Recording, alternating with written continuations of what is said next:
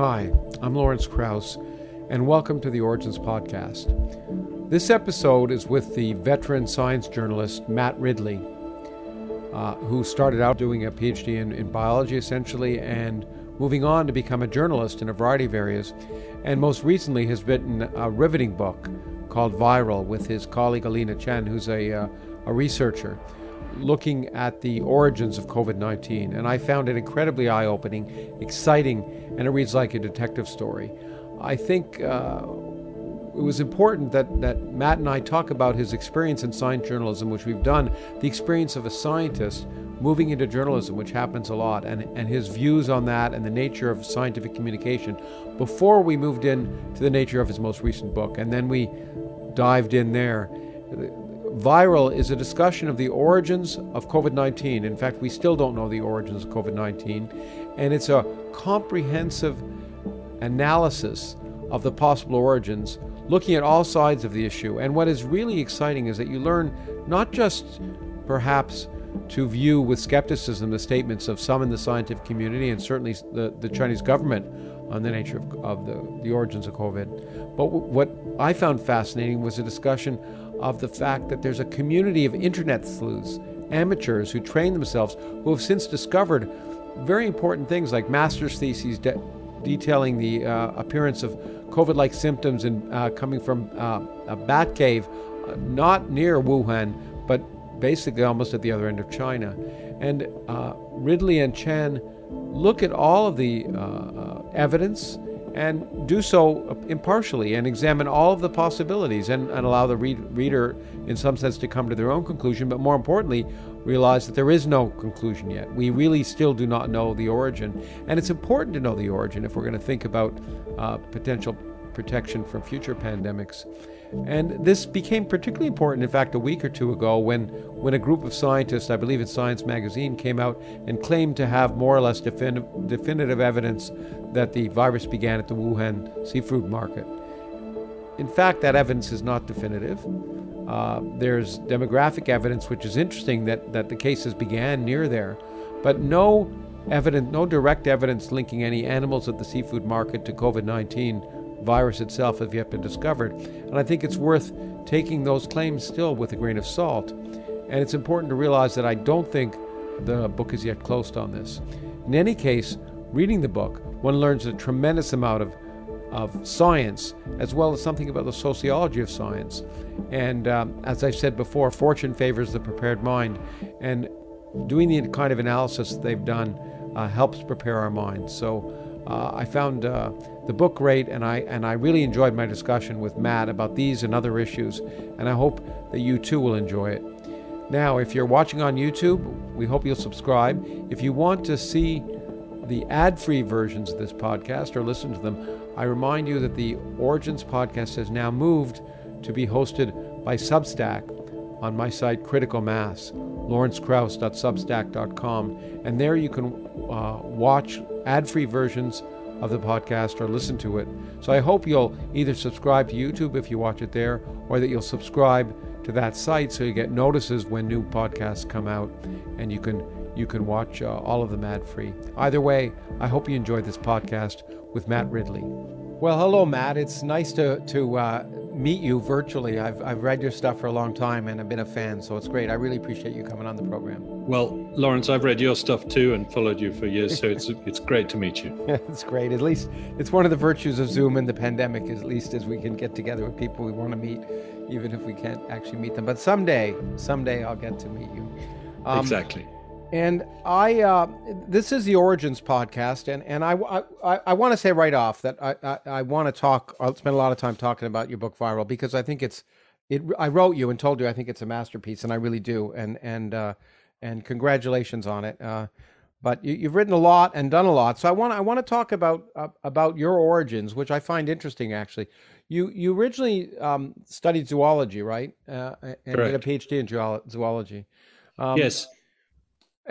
So I was at Oxford undergraduate, and then I stayed there to do a PhD, or I think it's called a DPhil at Oxford, but it's the same thing, in basically evolution of animal behavior was the sort of the field I was in.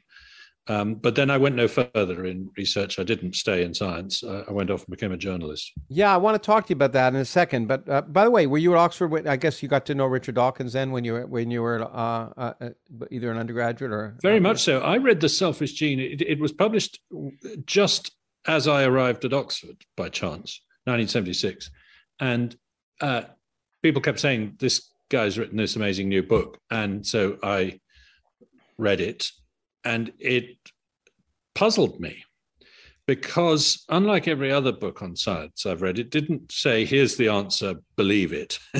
It said, here's a mystery, here's a puzzle, here's an enigma. I'm going to take you by the hand and I'm going to show you how weird and wonderful the world is, more weird than you could imagine, and get you to see the world in a different way. And so, that was, and it was, I mean, I can sort of still almost feel the wonder of reading that book for the first time and just seeing the world in a different way. So it was then a thrill to find that this guy was going to teach me at some point. I think the only course I took from Richard actually as an undergraduate was a either a statistics course or a computer programming course. I can't, it wasn't. Okay, interesting. Yeah, well, I mean, no, he used to do that to look. Yeah, he did.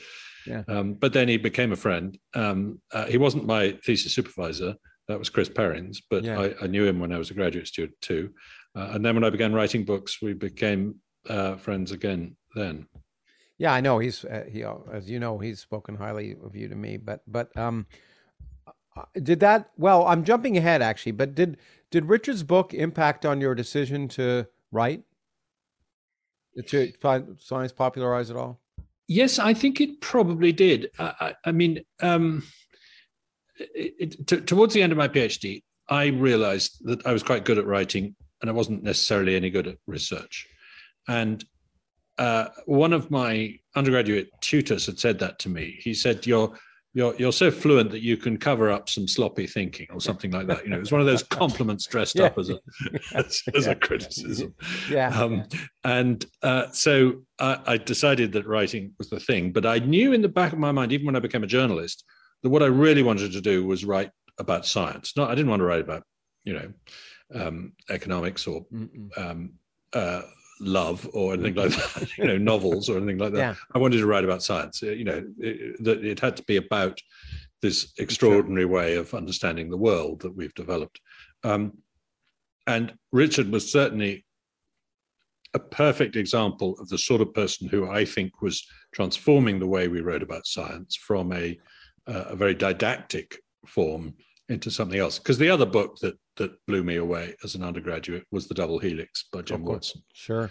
Because again, it didn't portray science as a stately progress towards the answer. It portrayed it as a rather chaotic, slightly naughty, somewhat competitive scramble to get to an extraordinary insight about the world before other people. Yeah, no, exactly. Well, Watson was a unique character. It was sort of a little bit self-serving, but I remember reading that book too, and it did not read like a science book. It was. In some ways, I don't think it is self-serving because he portrays himself as a blundering idiot in the book. Yeah, I guess so. And he famously had a terrible. I wrote biography of Francis Crick later, and Watson had famously began the Double Helix with, "I've never seen Francis Crick in a modest mood," and Crick wrote him an absolutely furious letter saying, "I'm never going to speak to you again. You've misportrayed it, etc., etc." And Watson's response was, "Well, I know nobody with less to be modest about." It's a compliment. It's a compliment. Yeah. Well, Watson had a way of, even if he was I've interacted with him once or twice. Even if he's complimenting you, it sounds like a criticism. Indeed, he's a very complicated individual. Yeah. Well, look, I want to go even further back, though. I want to ask what got you interested in science. I mean, you come from a I don't know how to say it. I was going to say distinguished. You come from a upper class British peerage background, and and that could have, I assume, led to many comfortable alternatives. So, what got you interested in science? Yeah, you're right. I mean, I've had an incredibly fortunate upbringing. As you say, my father was a lord. I'm now a lord. Yes. Lived in the north of England in a rural setting, and he was almost a scientist. My father. He was a very keen naturalist, and I wrote a few scientific papers actually on one or two things, but as a bird watcher, not as a professional scientist. But he got me interested in bird watching very early on.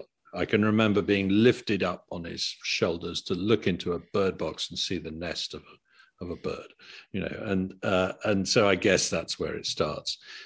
Sure, absolutely. And I became obsessive. A lot of British biologists start out birding. It's interesting. I think the same's true in the US too. But it was only, I don't know when I realized that this isn't just a hobby. This is a way into science, into this incredible process of hypothesis testing that reveals deep insights about the world.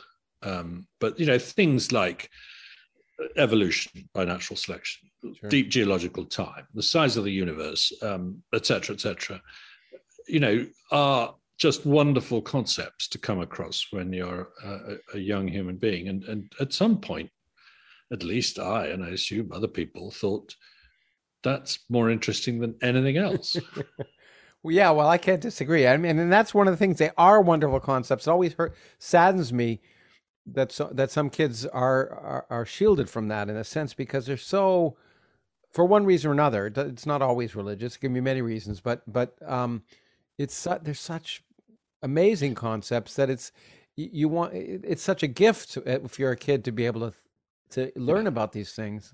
Actually, I witnessed this firsthand when my son was growing up, and there was some books called Horrible Science, and they're illustrated and they're flippant, slightly smutty, funny, designed for rebellious teenagers rather than serious people.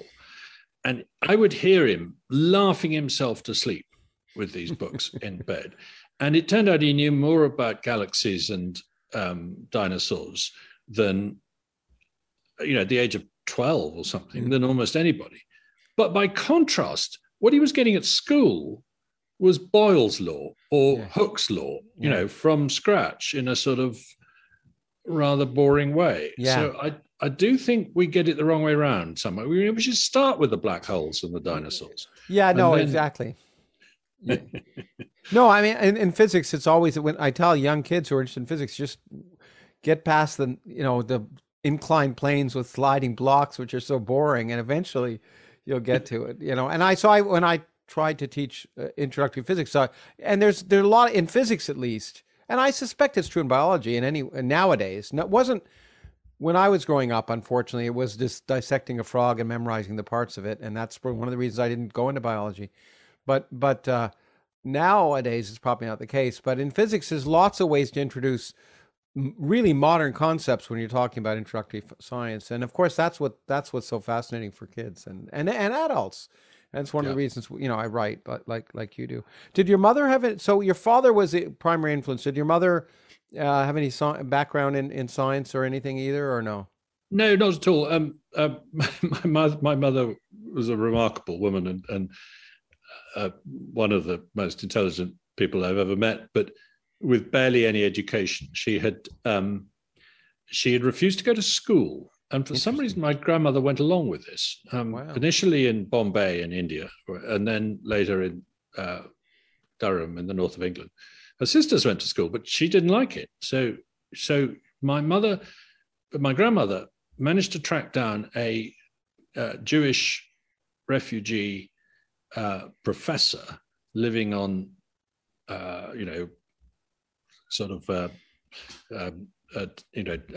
what's the word? I'm teaching. Like a tutoring? Tutoring, exactly. That's the word I'm looking for. In Newcastle, the city near where she lived. And they agreed, I can't remember the name of this woman, sadly, but my mother used to talk about her. They agreed on day one there would be no arithmetic of any kind. but that everything else was fair game. And so she was very, very literary, very well read, but most of science and maths was a closed book to her. Yeah, clearly, if you don't do arithmetic, it's the rest is closed. Well, unfortunately for a lot of women at that time, that was not. I mean, in her case, she chose it, but some of them were encouraged not to. But by the way, your birding thing is interesting to me because I don't know if I wrote a book about Feynman. I don't know if you ever know this story about Feynman, whose father took him walking in the woods and looking, and among other things, looking at birds. And Feynman asked what the name of this bird was, and his father said the name doesn't matter. Names, it's you got to watch. What really matters is it's not classifying it; it's watching what it does and looking at its behavior and everything else. And I've always thought that's kind of fascinating. Yeah. That's very good, and that's the trap that an awful lot of birders and indeed biologists get into, and that I was in for a long time, which is that you treat it as stamp collecting. You don't treat it as so for example, to this day, I'm much more interested in a common bird doing something interesting than a rare bird that shouldn't be here turning up. Exactly. Yeah. No, a little bit more, maybe not much more. Yeah. My problem is I'm colorblind, and that sort of put me off. Well, I couldn't. Okay. Right. At least in terms of classifying them, I'm very happy that out in my backyard I have 2 bald eagles now and some great herons here, and so Wonderful. They're fun to watch. And actually, one of my favorite. This is totally an aside, but. My friend Werner Herzog once convinced me to read a book called The Peregrine. Do you know this famous? Yes, it's a beautiful book, unbelievable book of science, in a sense, literary science writing. It's really kind of amazing. Right. Yeah, I love that book. You mentioned Jim Watson earlier, and I did go birding with him once or twice, and of course he had this extraordinary experience as going birding with his dad in Chicago. Very, very keen he was on this, and one of the people his dad went birding with became a very famous murderer. Oh, I mean, I can't remember the details of the story, but it's it was an extraordinary experience. For him. Well, people have different vocations, and people can do many things at the same time. I want to now jump ahead to the decision. I guess you kind of explained why you didn't go into science. Namely, you felt you were better at writing than research, and that naturally led you towards journalism, or is that? Yes, and I cast around, was lucky enough to get an internship, a 3-month trial job on The Economist, and I managed to turn that to a permanent job, and then I became the science editor there for a while. Sure. And I then actually did other kinds of journalism for them. I was a political reporter for quite a long time. Yes. The key thing about The Economist was that it was a very good, quite tough school in how to write concisely. Yeah. You were edited to death by really good writers until you knew how to express something very precisely but very concisely as well. Yeah, no, it's it's funny because people often once I'd become known for my writing, and people wanted to think of doing courses or something in writing, and I didn't know how. I basically said the way to learn how to write is to just write. Yes, I agree. When people ask me that question, I don't know how to answer it either. I know good writing when I see it. Yeah, and and you get better and you learn, as you say. You write if you have the experience of writing short pieces for papers or other things. You learn how to make it concise, and you learn when you write stuff and other people read it and can't understand it, you learn what works and what doesn't. Yeah, so it's just right, and But you mentioned you became a political reporter. Look, if it weren't for Viral, I would spend a lot more time talking about, because I find your history and all the things you've written fascinating, actually. As I say, I loved your book Genome, which was one of the first ways that I first began to understand it, and it was a great hook for thinking about those topics. It was a lucky way of dealing with a subject that was infinite and growing all the time. Yeah. In other words, how do you write about the genes that are being discovered at the rate of knots in the human genome as we sequence it? And it was really an excuse to have a ringside seat during the sequencing of the human genome. I knew this was the first time in 4 billion years that a creature is going to read its own recipe. I want to be hanging around, talking to the people who are doing it. How do I get to do that? I'll say I'm writing a book. It wasn't quite that simple, but it was roughly that. But then this wacky idea that if I could find a gene on each chromosome that enabled me to tell a different story that would add up to a whole, then I needn't worry about the genes that I hadn't written about because they weren't on the right chromosome. Yeah. No, exactly. And it's a way to take, again, as a physicist, people are intimidated, and it's a way to take, and they're partly intimidated because of, in the case of physics, sometimes because of math, but also because of the vast amount of stuff. And it seems so impossible to get any footing. So it's nice to find a way to compartmentalize a little bit so that people feel less, they're a gentle entry. And, again, it's something I've been pretty aware of. The model that gave me the idea, of course, was that book, The Periodic Table by Primo Levi, was it? Primo Levi, yeah, exactly. Yeah, no, it's another great book. In fact, actually, those were both influential. I think when I wrote, with Primo's book, when I wrote my book, Atom, which was about the life history of an oxygen atom from the beginning of the universe to the end. Yes, and exactly. Yeah, and like you, I think it's probably worth talking about this for young writers. I often write books when it gives me an opportunity or an excuse to learn to do something I wouldn't do otherwise, that I might have wanted to do, but I wouldn't have put time aside to do it. That's right. It's licensed curiosity in a way, isn't it? Well, for me, it motivated. If I have to, in order to write this, I have to. And if I don't have to, I'm not going to do it. I learned I knew almost no biochemistry for atom, and it turned out to be that way.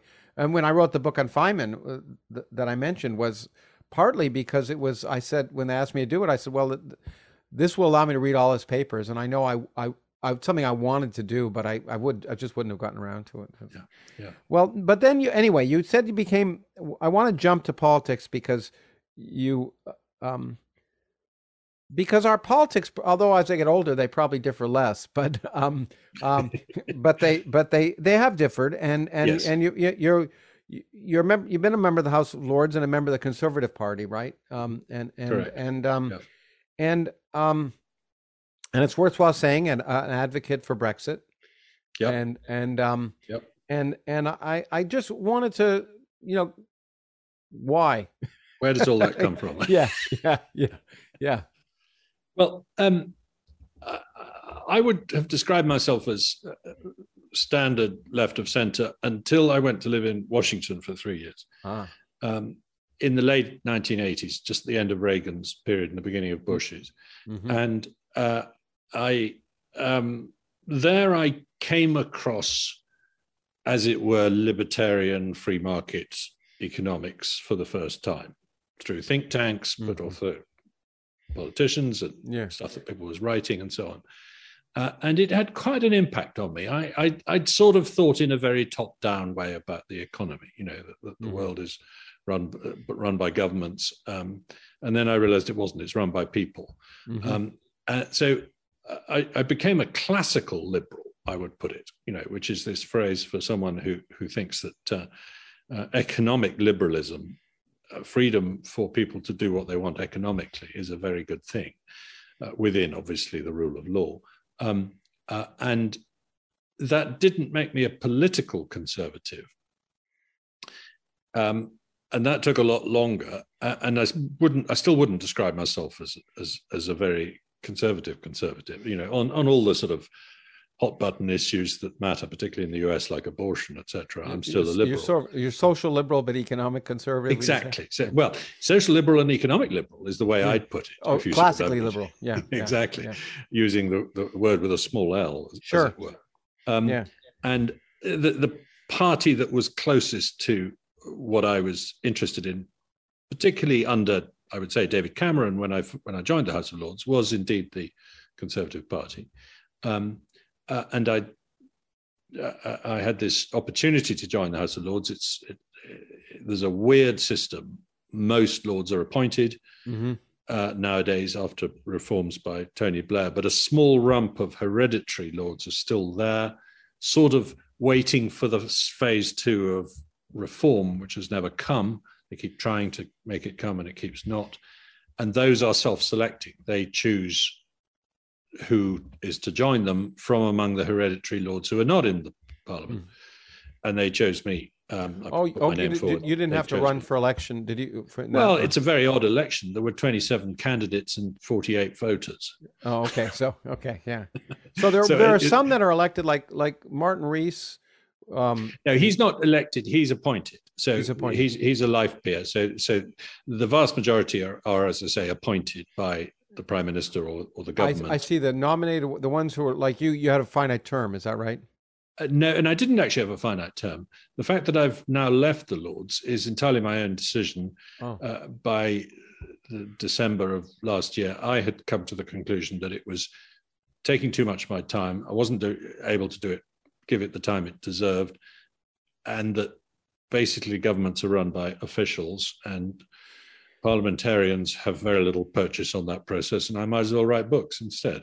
So that's a simplified way of putting it. Okay, that's interesting. Okay, so it wasn't as if you were eager to enter politics. You were a lord, but you could, it was an opportunity to be involved, and that's why you opened yourself to the nomination. Yes, and I went to the Lords knowing that what I would do is pick certain topics and become either a thorn in the government's side or a helper to it on those particular topics. Science, innovation being the sort of main ones, but one or two others too. Then, of course, we had Brexit, which was a huge 3-year parliamentary battle following the referendum that none of us expected, as it were. And I felt at that point very strongly that it was wrong to undo what had been decided in the referendum. Was that your reason for being in favor of Brexit because of the referendum? No. My reason for being in favor of Brexit was because I think the European Union is a over-centralized, top-down institution that is preventing Europe being good at innovation, and that when David Cameron suggested some sensible reforms and was told to get lost by Angela Merkel, I decided, well, in that case, I'm in favor of leaving. It was that sort of conversation with oneself. I've actually had that conversation with David Cameron since, and he said, look, you don't understand how tough it was for Angela to offer even the concessions she did. And I said, well, that makes me even more determined that we were right, because there were such pathetic concessions.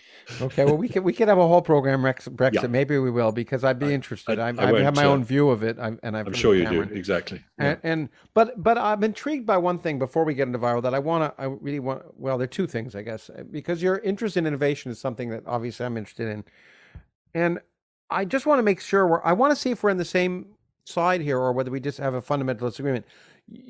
You have you hit the point there. You don't like top-down government, and I understand in many, not just government, but many scientific organizations are run by officials and not the people who actually do it, which is why I become disillusioned with scientific organizations.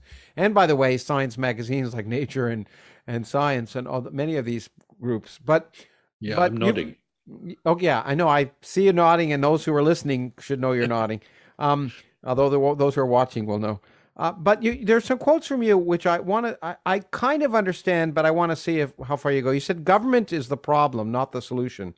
The more we limit the growth of government, the better off we'll all be. A kind of standard libertarian kind of argument. But I suspect, and I hope that you agree with me that, however, there are some things that only government can do, in particular related to science. Yeah. You agree with me there, okay? I mean, maybe. Let me give my argument. Is that there's some things. Sorry. Industry, I mean, like Bell Labs, when it had a monopoly, could afford to fund curiosity-driven research. But when there's some research which is not going to have a payoff for 50 or 60 years down the road, it's hard to imagine private enterprise funding that research or having the resources or the ability to, sometimes in the modern world with big science, put billions or tens of billions of dollars into that research. And the only group that really can fund those long-term things, it seems to me, is government. So I wanted to see what you thought about that. Well, I half agree with you, but I don't think quite as much as you're hoping, or maybe fearing. I'm just interested. and where I do agree with you is that if government is going to take 45% of my income off me one way or another through different taxes. I would like some of that money to find its way back into innovation, because I think innovation is what really delivers benefits to humankind, Sure.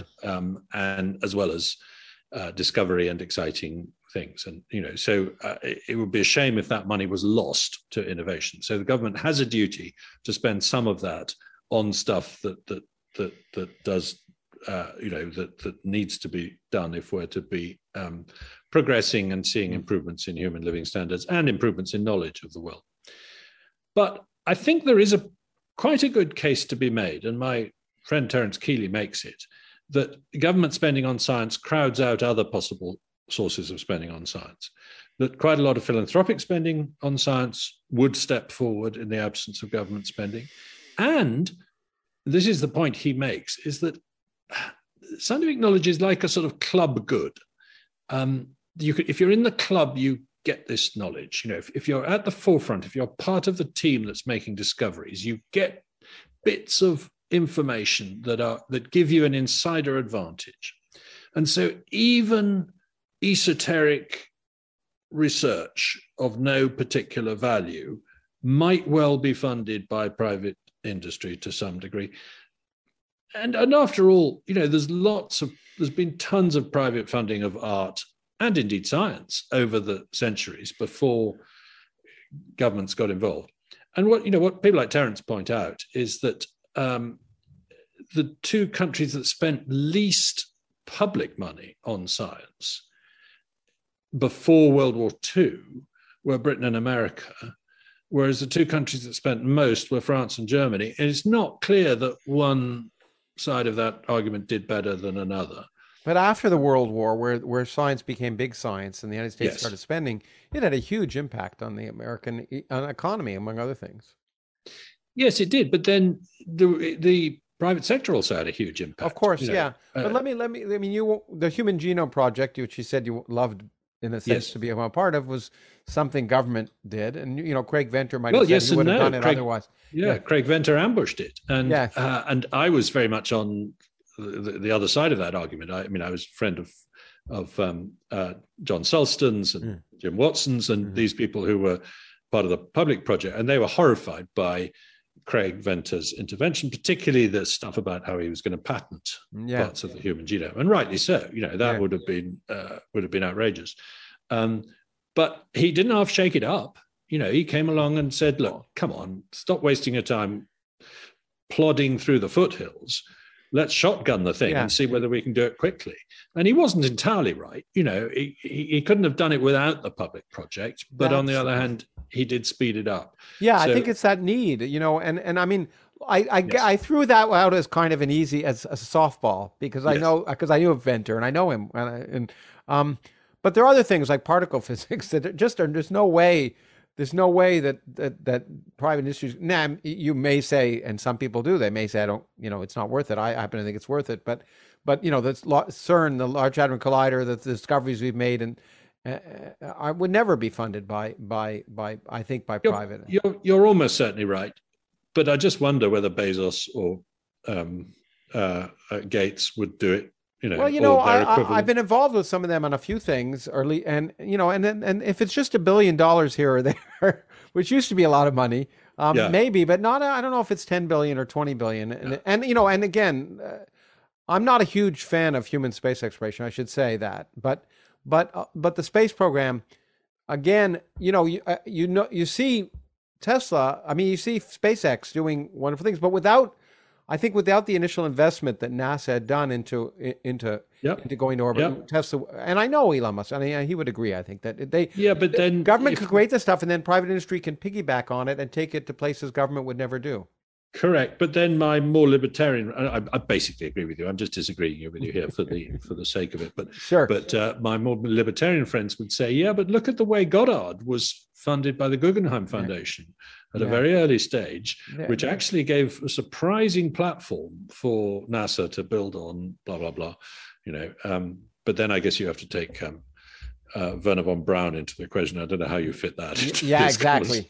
Well, I think I'm influenced also. I have to, I'm stressing this because for a while I was working with a number of people, including some well-known industrial types, to try and especially I think it was during the Bush era, to try and encourage the government to actually spend money on science and to support fundamental research, not just applied research. Because, and the point was that there was a big study done, and it might have been when you were in Washington, but a very important study done that claimed that maybe up to 50% of the GNP of the United States was based on investments in one way or another, not necessarily government investments, but investments in curiosity-driven research. And that again at a time when Bell Labs could afford to do that and that sort of thing. Where I think you and I will definitely agree is that I think certainly in the UK, and I'm pretty sure in the US too, recent research funding has become very prosaic in its demands that stuff be relevant, and will lead to technologies. And my wife's a practicing scientist, so I sort of hear some of this from her. But you fill in the grant proposal, and you've got to say what its impact is going to be, which. I mean, if you can say that, it's not very interesting. Yeah, exactly. That's right. I used to say I would lie. When I would write grant proposals, you'd have to say what you're going to be doing 3 years down the road. And I'd say that's always just a lie, because if I know what I'm doing 3 years down the road, it's not going to be interesting. I'll do it now. Yeah, I'll do it now, or hopefully, if there's a new surprise coming along the way. And now, and so again, I completely agree with you that we should, with the science funding we have, we should encourage a lot more blue sky stuff that will have dividends sometimes, but quite often won't. And I won't spend the whole program on this because I've talked to others about it, but it's even worse now because you now not only have to justify that its relevance, but you have to somehow explain. There's a case of a colleague of mine I know who's a chemist who didn't get grant funding to buy a piece of instrument for a spectrometer because he had to explain how that would help diversity. And that has now become that's now become the big thing here. I mean, there's that famous exchange between I can't remember which physicist it was and a senator, about an accelerator. And Robert Wilson. Robert Wilson, exactly. Yeah. It's the kind of thing that makes the country worth defending. Yeah, exactly. Will it help the net? I think you should see it in the same way as art, actually. Yeah, exactly. If you don't say to Leonardo, come on, what use is the Mona Lisa going to be? And for me, the discovery of black holes or evolution or something is in that category. Exactly. It's a fantastic fruit of civilization. It doesn't have to be the seed of something else. Yeah, I often say the unfortunate thing, although it's not unfortunate, but the unfortunate thing is that science breeds technology, because if it didn't, people wouldn't ask that question. Exactly in music, or I use the same thing, Da Vinci or Bach. Or what use is a Bach? And actually, that's part of my motivation for saying, although this annoyed some scientists, but I think wrongly so, in how innovation works, that technology often breeds science just as often as the other way around. Yeah, absolutely. Vaccination led to immunology. Thermodynamics came out of the steam engine rather than the other way around. If you look at CRISPR gene editing, it's sort of the yogurt industry played a key role before academia, really, etc. So I think it's a two-way street, and the linear model that you start with science and end with technology is something that almost nobody, even going back to Vannevar Bush and people like that, they knew it was wrong. Yeah. And yet politicians still think it's the main deal. Yeah, absolutely. And I think science is, it's the ideas of science ultimately that are in some sense so what science is all about. And the relationship with technology is wonderful and fortunate, and it's changed our lives and made it better. But it's not the excuse for trying to understand how the world works. That's an amazing thing we're fortunate enough to be able to do, just like we're fortunate enough to be able to appreciate music and art and literature. That's the prize, actually.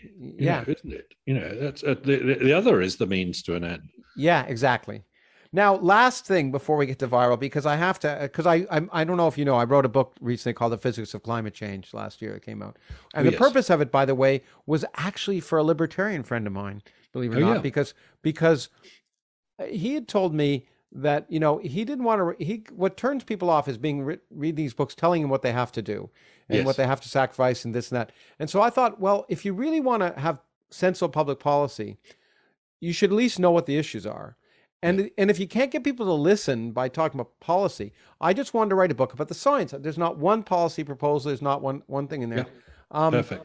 And I think I'm afraid I should do, but I'd like you to do it. I'll try and have it sent to you by a British publisher, because I'm I'm pleased with it because it's also short. I also think science books should be short. Biography should be long, but science books should be short. But but I know that at least you're portrayed in some sense as on the climate issue as poo-pooing concerns, and I wanted to just touch on that because it's an issue, obviously. So well, I've written about climate science and climate policy as a journalist for damn near 40 years, I now realize, because as science editor of The Economist, 1987, it first started to come up as an issue. I was covering it then. I've not covered it continuously. I've not been, as it were, a beat reporter on this, but I've written about it on and off. And I've gradually become less alarmed over the decades. And I've seen the rest of the world become more alarmed. And I think they're making a mistake by being too catastrophic about it. I think I'm what's called a lukewarmer. I think it's real, it's happening. I think it's happening towards the lower end of the range that the IPCC talks about. We've had roughly half the warming per decade that the first IPCC report said was the minimum we were going to get, 0.3 degrees per decade. We've actually had 0.15 or 0.17, if you like. So I think we're making more of a mistake by exaggerating the problem than underplaying the problem. But more importantly, I think that it's resulting in us taking measures that are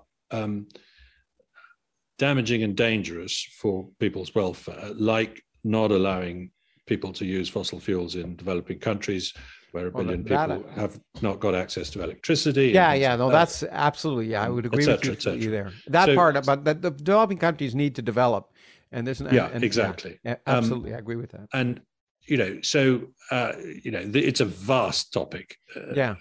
And I try not to get too stuck in it, but it's so dominating that one has to have a view on it.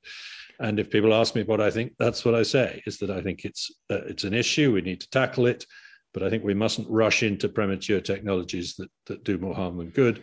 And also there are other environmental issues that I think are more important, actually, at the moment. I think invasive species are a greater threat to biodiversity and extinction. And I think overfishing of the oceans is a bigger issue than climate change. But that does annoy people tremendously when I say that, and I don't mean to annoy either you or any listener. No, I don't get. I know. I think these. I think the whole point of things is not be annoyed, but to have discussions and try and learn. Exactly. And even to disagree, because this is my main point for not censoring, because sometimes you discover you're wrong when you hear someone who says something you disagree with, and boy, am I going to be embarrassed if in my 90s, in the 2050s, it turns out that we're living in a roasting hell. Well, I don't know about roasting hell, but my argument for, and I don't want to, this isn't, as people will remind me when they hear this isn't about me, but I will say that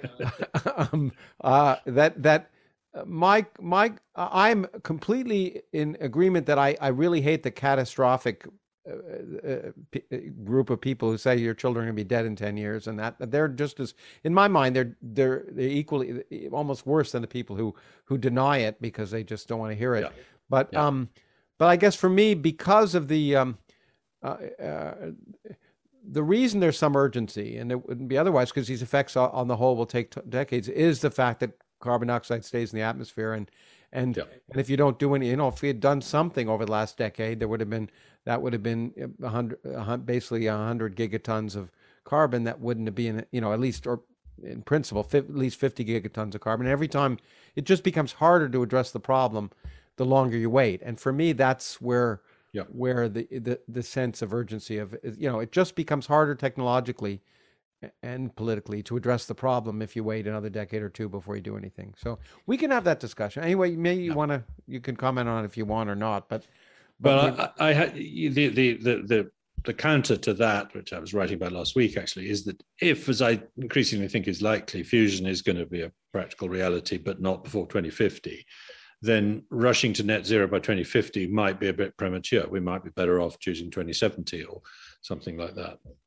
Well, and it's true. I just tweeted for the first time that maybe the eternal statement that fusion is 25 years in the future might change. We'll see. I mean, the UK experiment that was just that you probably wrote about is interesting, and we'll see if it's here. I still have. I mean, it's what. Look, I'm a huge fan of the research.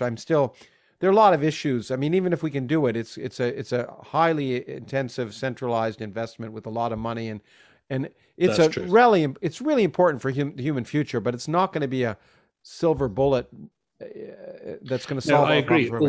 Although I think allowing nuclear fission to innovate, which we've effectively stopped it from doing. I agree with you completely. Is much more of a silver bullet. It's much more important. I don't think it can be 100%. I think some people say it can, but because there are a lot of issues. But I mean, this notion of the fear of nuclear fission is something I've talked about a lot. So it's interesting. We don't. I mean, I'd like to have that discussion sometime, even privately. And I'll send you the book, and you can let me know what you think. Yes, please. I look forward to reading it. Yeah. But now let's talk about your book, because I think I forget how I first heard of it, but I did, and it is.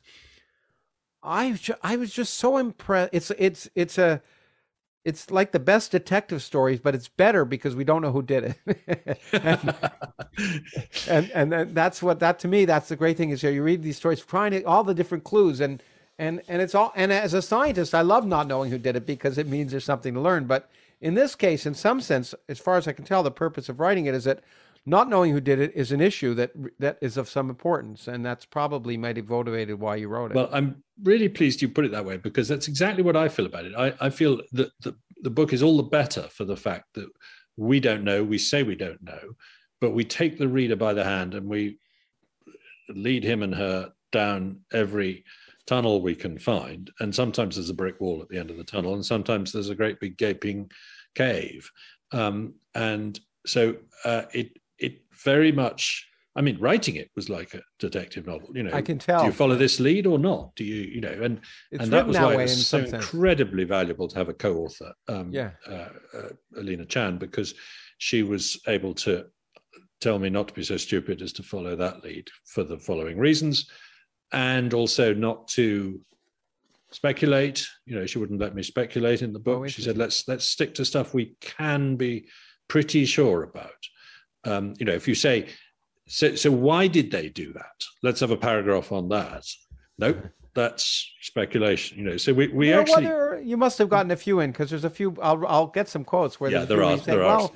But how could this have been the case if they didn't know that? And so exactly. I mean, you can't. It's impossible to not. I was going to say Alina was going to be on the program, but couldn't as well. I would have been. Yeah, I'm so sorry she was unable to join. Yeah, it would have been a first for me, because I've never done a podcast with sort of two people, but it would have been interesting to see your take. Well, of course, then if we'd done it, I wouldn't have focused on you so much. So I've enjoyed this as well. But then it's a pity she's not here, because she wouldn't have let me bang on about my youth, I'm sure. No, I think it's important. She's a fantastically articulate person, so it would have been fun. Well, maybe sorry, I don't know why it didn't work out, but it didn't. Yeah, no. In any case, I want to go through it, and I have in the next little while, and I'm not going to take the 6 hours that all my notes might take, but because I have a lot, but I want to start. Your interest kind of began with pieces you wrote for the Wall Street Journal, April and May of 2020. Correct. And that's what led you to Alina Chen. I mean, that's what got you interested in writing the Wall Street Journal pieces in the first place? Oh, because I knew that the beginning of pandemics is always interesting. There's always an animal to human story. Yeah. It didn't even cross my mind at the early stages that there might be a laboratory link. I thought, so when I first proposed to the Wall Street Journal that there should be an article about the bats behind the pandemic, it was very much saying, which bats, why, what, are people eating these bats? If not, what are they eating? How are they coming into contact with them? Where are they finding them? That kind of thing. I thought there was enough, particularly because in the first weeks there was that theory it came from snakes. There was then there was the pangolin story. It was a bit confused, and I thought it needed sorting out. And Gary Rosen of the Wall Street Journal was kind enough to to let me have a crack at sorting it out. So, so I'm coming at it saying this is a big story. It's got genetics in it, but it's also got zoology in it. That's one of my things. I want to write a story about it. And then I think it was Alina. I mean, the key, we'll talk about smoking guns, but I guess a key potential smoking gun that makes one wonder about its origins. And I should say the book is really about the search for the origins of both the what happened, and also I'm happy to say the science of it as well, which is really I think interesting, and we'll get to. But the thing that begins to make you worry, there are a few things, of course, right away besides the Humphrey Bogart line, which we'll get to, is the fact that at least I think Alina in one of her papers said, it's strange because it looks like this now what is now pandemic, which has just begun, is that this virus seems unusually well adapted for humans for the beginning of such a pandemic, and that was sort of the first worry, and that's what got you in touch with Alina. Am I right? Correct, and it's what got me to start taking the lab leak seriously, because in February and March, I read the paper in The Lancet, the paper in Nature Medicine, saying whatever it happens, it can't possibly be a lab leak. Yeah. And I thought, well, these guys are virologists; they must know what they're talking about. So fine, I'll take that on trust. I don't fully follow their arguments, and when I've got time, I'll try and understand exactly why they're saying that. But they must be right; they must know what they're doing. And then I read this paper by Alina and two colleagues, which said the virus is surprisingly well adapted to infecting human beings right at the start of a pandemic. That's unusual. Normally, it's not very good at transmitting between people when it's just jumped out of an animal. And the other thing she said was it's not changing very fast. Normally, and she had this chart showing that in SARS, the first cases showed a lot of genetic variation early on, as the virus essentially learns, in an evolutionary sense, how to infect this new host. And that period just doesn't seem to be there. The genome of the virus was very stable in the early cases. We knew enough to know that. And at that very week, the Centers for Disease Control head in Beijing, George Gao, announced that they thought it had not started in the market after all. They thought the market was a super spreader event. The market was a victim, as he put it, not a perpetrator. And the coincidence of those two things made me revisit my conviction that it hadn't come out of the laboratory, made me look more closely into the laboratory, and made me look more closely at the papers which had rubbished the laboratory theory. And I found they were actually very weak in their arguments. Yeah, we'll talk about that.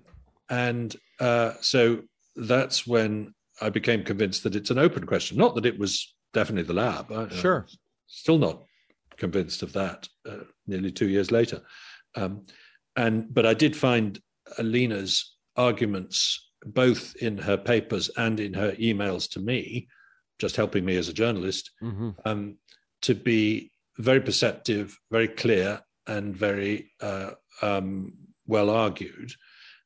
And so I came to rely on her as a source more and more. And then I made this proposition that we write a book together. Well, it was clearly beneficial, I think, for both of you. I hope she feels it's beneficial too. I haven't had a chance to ask her, but I assume so. Although maybe... I think so, because I don't think either of us could have done it without the other. Yeah, I think that's, it clearly was a great collaboration. You get that sense of the give and take when you read the book about, Alina said this and led me to this, right? And then you can see your history as a science journalist pushing in a certain direction. The book begins with, interestingly enough, and it's important because it kind of comes back to it. And once again, there's a lot of, as you say, there are a lot of red herrings there. And I thought it was amusing. You said some of them are little and some of them are huge caves. And I thought that's metaphorical and literary, literally that as well. But it begins in a sense with a cave, or at least a tunnel. And And because the book is really trying to look at the origins of this, as I say, historically, but also scientifically. And it begins with 2012 with 6 men in the hospital in Kunming, and who had been cleaning out bat guano, and I think I know why. But why did you begin there? Well,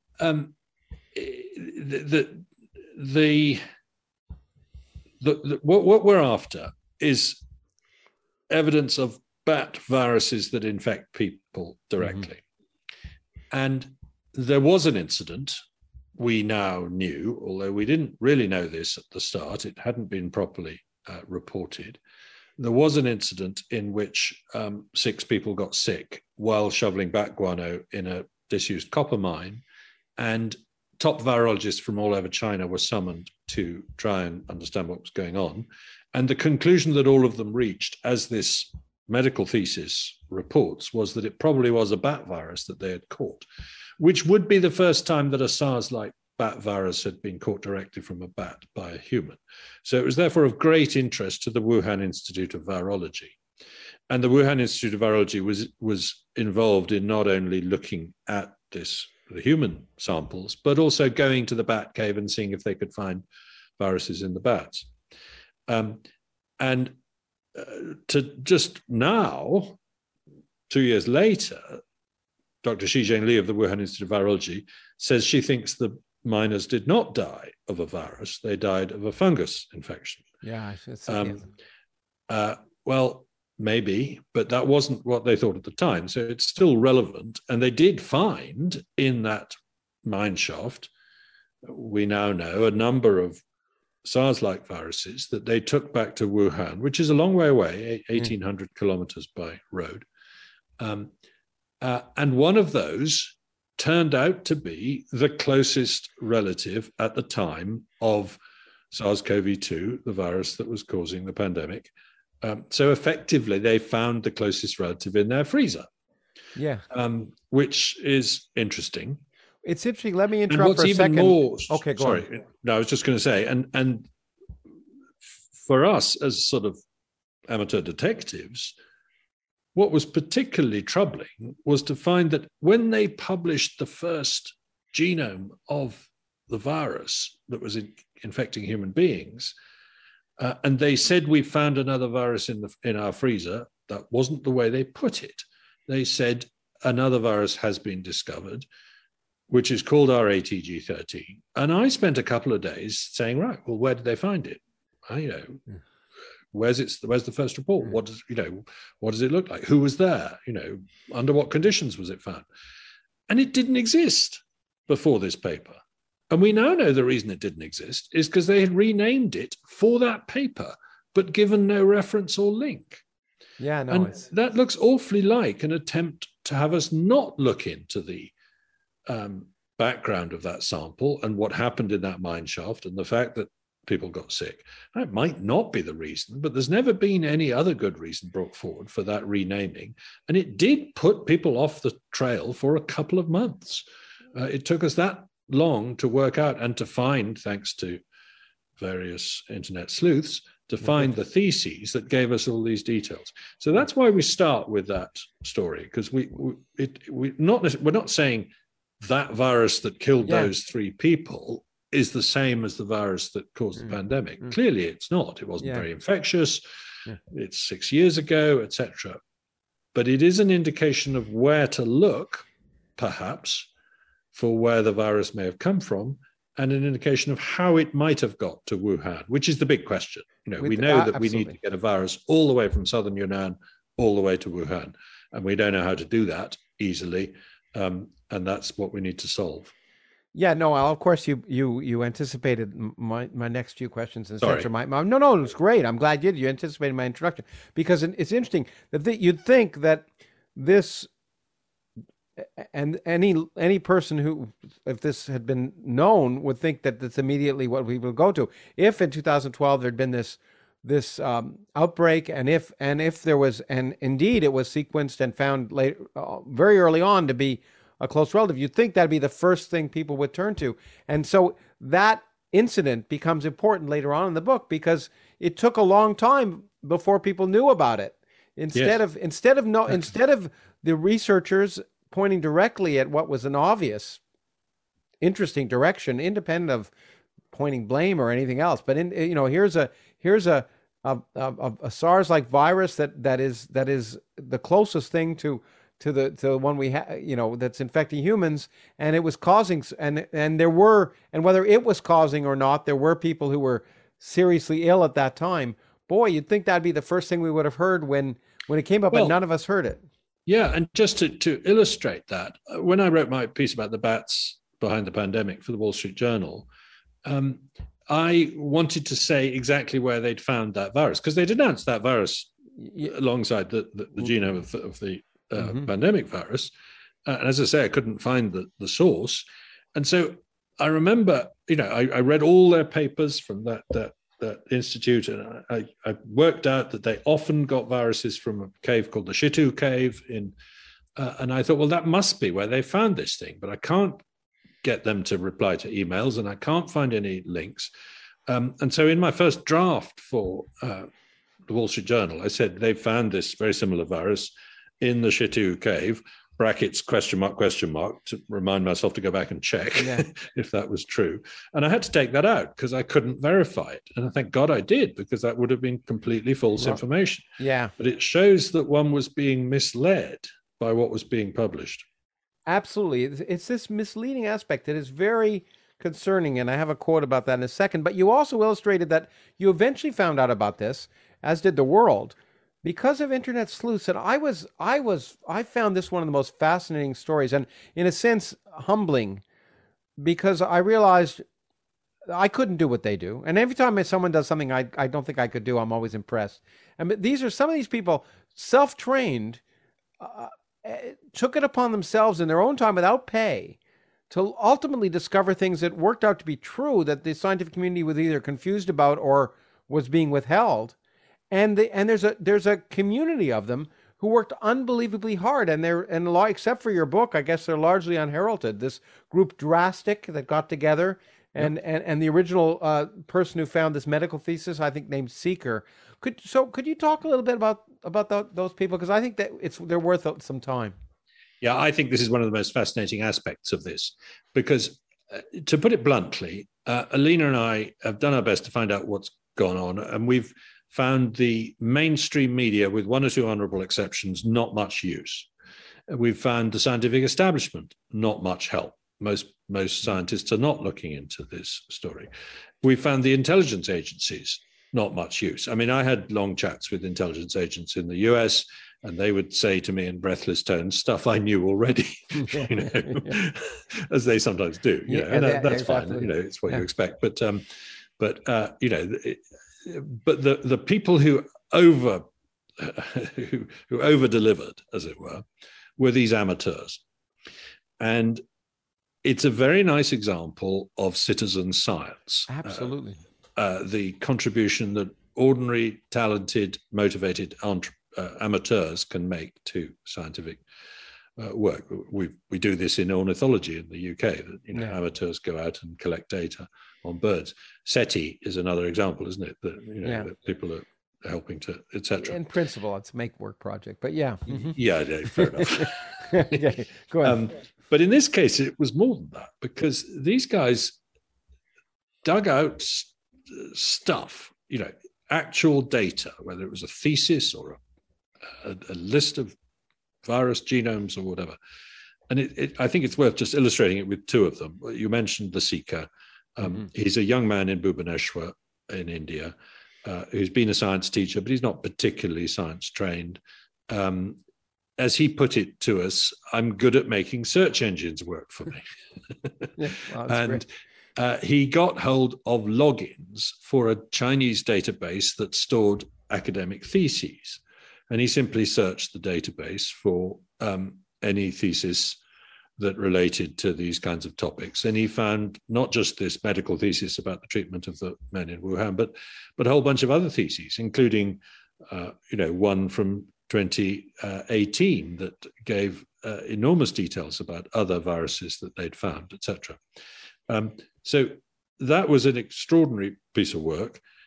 Then there's a Spaniard called Francisco de Ribera, who's really a technology consultant, a sort of business consultant, very smart, very numerate, out of a job at the start of the pandemic, nothing to do. So he just starts to accumulate a spreadsheet. And what he wants to put in this spreadsheet is the name, the serial number of every virus sample that the Wuhan Institute of Virology has ever collected. And he's going to get them from published papers, but also from genome databases, eventually also from the Chinese genome databases when the Seeker helped him get into those. And he's going to piece together where they found each virus. And then he's going to work out what experiment they did with it. He calls it his big Sudoku. And it was fantastically helpful. And just to give you an idea of how good it was, he estimated that the Wuhan Institute of Virology scientists had collected 1,322 different virus samples from the Mojiang site where the bat guano shovelers had got infected. When 6 months later, an addendum to a Nature paper was published, they said it was 1,322. Right, so he was out by 2. Yeah. And then he's at the moment, he's very interested in a question, which is a very simple one, which is when they actually grow a virus live in the lab, when they get one of these viruses to actually replicate in the lab, which isn't at all easy, they give it a different name. They call it WIV1, WIV2, and so on. WIV1 and WIV16 are SARS-like viruses that they've managed to do this to, which are key parts of their experiments. And the other ones are not SARS-like, so they're not of interest. And there's one, WIV15, that he's been unable to find anything about at all. And he would just like to know. It might be completely irrelevant, might not even be a coronavirus for all we know. Yeah. But the analogy he gives is that when he was an auditor going through a company's accounts, if there's a series of invoices and there's a missing serial number, then ask for that. Yeah, absolutely. Ask for the one that's not there. Ask for the dog that doesn't bark in the night. Yeah. In that regard, there's sort of heroes, and I don't want to put it as villains, but there are people that don't come out. I will say in advance, China doesn't come out looking very well.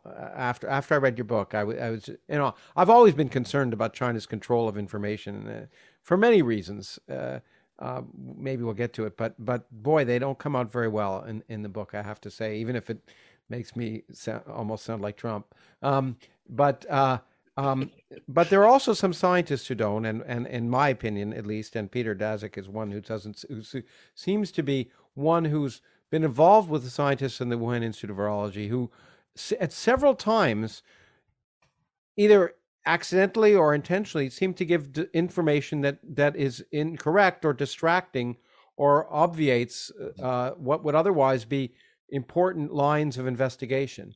And maybe we'll talk about him, but I want to read this one paragraph because it really, again, when I looked at smoking guns, I wrote smoking gun when I read when you're talking about the coronaviruses that he had said had been left in the freezer without and not known were there. They'd actually been sequenced in 2017 and 2018, and it said when its sequence was found to closely match the sequence of the viruses causing COVID-19, the Wuhan scientists published it under a new name and failed to cite their own paper detailing its discovery or to reveal that they had been studying the virus over the past few years or to mention that it had come from a mine where there'd been a fatal outbreak of pneumonia. I mean, that's when you read that. It's pretty extraordinary, isn't it? Yeah, it really is. And I don't know whether you want to talk about Peter Daszak at all in terms of throughout this, he's someone who's been involved in trying to understand viruses and catalog them, and involved in a program we'll maybe talk about called PREDICT, which some scientists thought was useless and he didn't. And he's clearly been very good at getting funds, and he was not only involved with the key scientists at Wuhan Institute of Virology, but then was on later, I believe, on the WHO committee that was the first one to try and examine the sources of it. Mm-hmm. And it's, at least it appears that when you read it, that there's a lot of obfuscation occurring when he's questioned, and as we'll get to, he led the creation of that famous letter to Science that said it's not a lab leak. And so I don't want to Lancet, actually, but yeah. Well, I mean, to start sort of right at the end, he was quoted in a article in MIT Technology Review this week as saying that he wished people would give him a chance to respond to accusations. Mm-hmm. Well, we sent him something like 15 summaries of what we were going to say about him in our book, and gave him several weeks to get back to us and tell us if he wanted anything changed. And we got no response at all. So it's not as if we haven't been trying to get his side of each story. He just won't give it to us. And if you take that Lancet letter, it appeared in February 2020, and it said it could rule out a lab-based scenario for the origin of the virus. His name appeared in alphabetical order. It had the statement, "We have no conflicts of interest." He'd been working very closely with the Wuhan Institute of Virology for many years, and had funneled funds from the US government to them for their research. And he had actually orchestrated that letter. He had written to a bunch of scientists on the 6th of February 2020 saying, I think we should send a letter to the Lancet exonerating the laboratory, and here's a draft. Would you all please agree to sign it? And he didn't. That came out later because of email leaks. The Lancet eventually had to put a statement on saying, well, sorry, there are conflicts of interest here. We should have mentioned them. Many pages of conflict. Yeah, they go on for about 2 pages. So then worse, in August, September 2021, thanks to Drastic, a document came into the public domain, which was a grant application by Peter Daszak with Shi Zhengli as a co-applicant, requesting $14 million from DARPA, part of the Department of Defense, to do a series of studies on SARS-like viruses in Wuhan. And it included an unbelievably crucial piece of information, which was that they would like to insert a furin cleavage site, which is this little bit of genetic technology. We'll come back to that. Yeah, we're going to come back to that. Into a SARS-like virus. And just, you know, this is nearly 2 years after the start of the pandemic, and he hasn't told us this useful piece of information that they had applied to do this experiment. It does seem as if we aren't being given the information that we would need to solve this puzzle. Now, if the lab is innocent and Peter Daszak's work did not contribute to the start of this pandemic, then they ought to be rushing into the public domain with everything and anything they've got, because it would show that they couldn't possibly have done this. Instead of which, information has to be got out by leaks and freedom of information requests and so on. You know, you can see how painful it is for someone like Peter Daszak. He's devoted his career to tracking down wild viruses that might cause pandemics. And the purpose of that research was to predict and prevent the next pandemic. It failed in that sense. They weren't able to predict and prevent this one. And he's now possibly standing accused of worse than failure, of having started one by mistake. And that, you know, is something that cognitively, it must be very, very painful to confront. Yeah, I think that's the point. I want to jump in, both for your sake and my sake. No one, neither you nor I would be suggesting any malicious intent here. It's just, correct, you know, and it's very easy to understand how someone who may firmly be convinced And has every reason in his for many he may know undoubtedly knows much more about the situation than you and I at this point in terms of what actually happened, but be convinced that there is no possibility that it's a lab leak, and may feel therefore that these efforts are just an intrusion and a distraction for what's being done. So he may have every good reason to say, I don't want to waste time with these people who are down the wrong track. But you're right. There are a lot of issues that. So you can understand the psychology. I think that's important without arguing that there's some intent to hide anything. Agree with that. But back in March and April of 2020, I was not someone who was trying to get Peter Daszak into trouble. I was someone who was trying to find out the story. Over the subsequent 2 years, I've become someone who will find it very hard now to believe that he's telling me the whole truth about something until I can verify it for certain.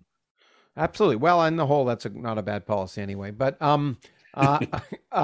well, let me throw in here, because as someone whose name appears once here and one hears a lot about it in terms of funneling American money to Wuhan, Anthony Fauci, because one hears these. Anthony Fauci is loved and hated in the United States at the same time, and maybe around the world, as far as I know. You don't talk about much about it, but some people are saying that he was funding, the research that. So the money that was it true that the money that was going to be funneled to Wuhan came from the organization that Anthony Fauci leads, right? I assume. Yes, a lot of it did. The money that went from the U.S. taxpayer to fund research in Wuhan, some of it went through the Pentagon, some of it went through USAID, and some of it went through the National Institutes of Allergies and Infectious Diseases, which is the organization that Anthony Fauci heads. A lot of the money will, of course, have come from the Chinese Academy of Sciences and other Chinese government sources. So it's not as if the Fauci is the main funder of research in Wuhan. I would never allege that. Mm-hmm. And in that sense, for that reason, Alina and I are a bit reluctant to make too much out of the role of Anthony Fauci, because we think these experiments would have happened with or without the US funding. Mm-hmm. We also think he's probably right when he insists that no experiments were done that intended to increase the infectivity of viruses in Wuhan, even though we now know that experiments did dramatically increase the infectivity of viruses. Which another subject we'll get to. That question of intent versus whether it happens is a sort of semantic one that Rand Paul and Anthony Fauci can argue about, and I particularly don't want to get terribly into that because I'm not an American. It's not my government. He's not my government's medical advisor. Rand Paul is not my senator. You know what I mean? I don't have a dog in that hunt, as it were. And we mustn't get to the point where we take the pressure off the Chinese scientists by making it into too much of a US political story. I agree. But that said, I do think there are serious questions to answer about the degree to which, explicitly or not, Anthony Fauci discouraged anyone from investigating the lab leak properly, partly because he knew that some funding had gone there and it wouldn't look good. Now, I'm not saying that's a sort of, as I said, consciously or unconsciously. I'm talking about human nature here. Yeah, sure. He may have felt, well, that's one. Once again, if you're convinced it was irrelevant, you don't want to distract people by focusing on it. So there can be, the intent can be very good on everyone's parts, so more Daszak than Fauci. Certainly, if you're a reader, comes out of this with the impression I just gave you, and I think it's accurate. Yes, I think that's fair. Yeah. Okay, I want to, before we get on, and we'll talk about everything from furon cleavage to gain of function, because I think those are important issues. I want to go. I love the part where you, especially for someone like me, you talk about the science of viruses and bacteria and the discovery of viruses, which and it's all these things are fascinating to me. I've been lately thinking about the origins of life for other reasons, and so you want to explain the difference between so I'm coming back in focus. There I am about a virus versus a bacteria. Yeah. Yes, I mean basically a bacterium is a very small creature, but a self-sufficient living creature. A virus is not. It's just a bunch of rogue genes packaged up in such a way that they can take over the machinery of another cell, whether it's a human cell or an animal cell or a bacterium cell, and commandeer its machinery to make more copies of the virus. So it really is a digital thing. When we talk about computer viruses, and I think Richard Dawkins was the first person to really talk about them, actually, in some ways, in The Selfish Gene, then it's a surprisingly accurate metaphor. They are both just digital devices for copying themselves. And viruses are therefore much smaller than bacteria. As the way I put it is, if a malaria parasite is a dog, then a bacterium is a cat, and a bacterium is a mouse, and a virus is a flea. That's very roughly the sort of scale. It was useful for me. That analogy was useful for me. But of course, the point is that you can't attack the machinery of a virus because it doesn't have a machinery. That's why it's so difficult to develop antiviral drugs.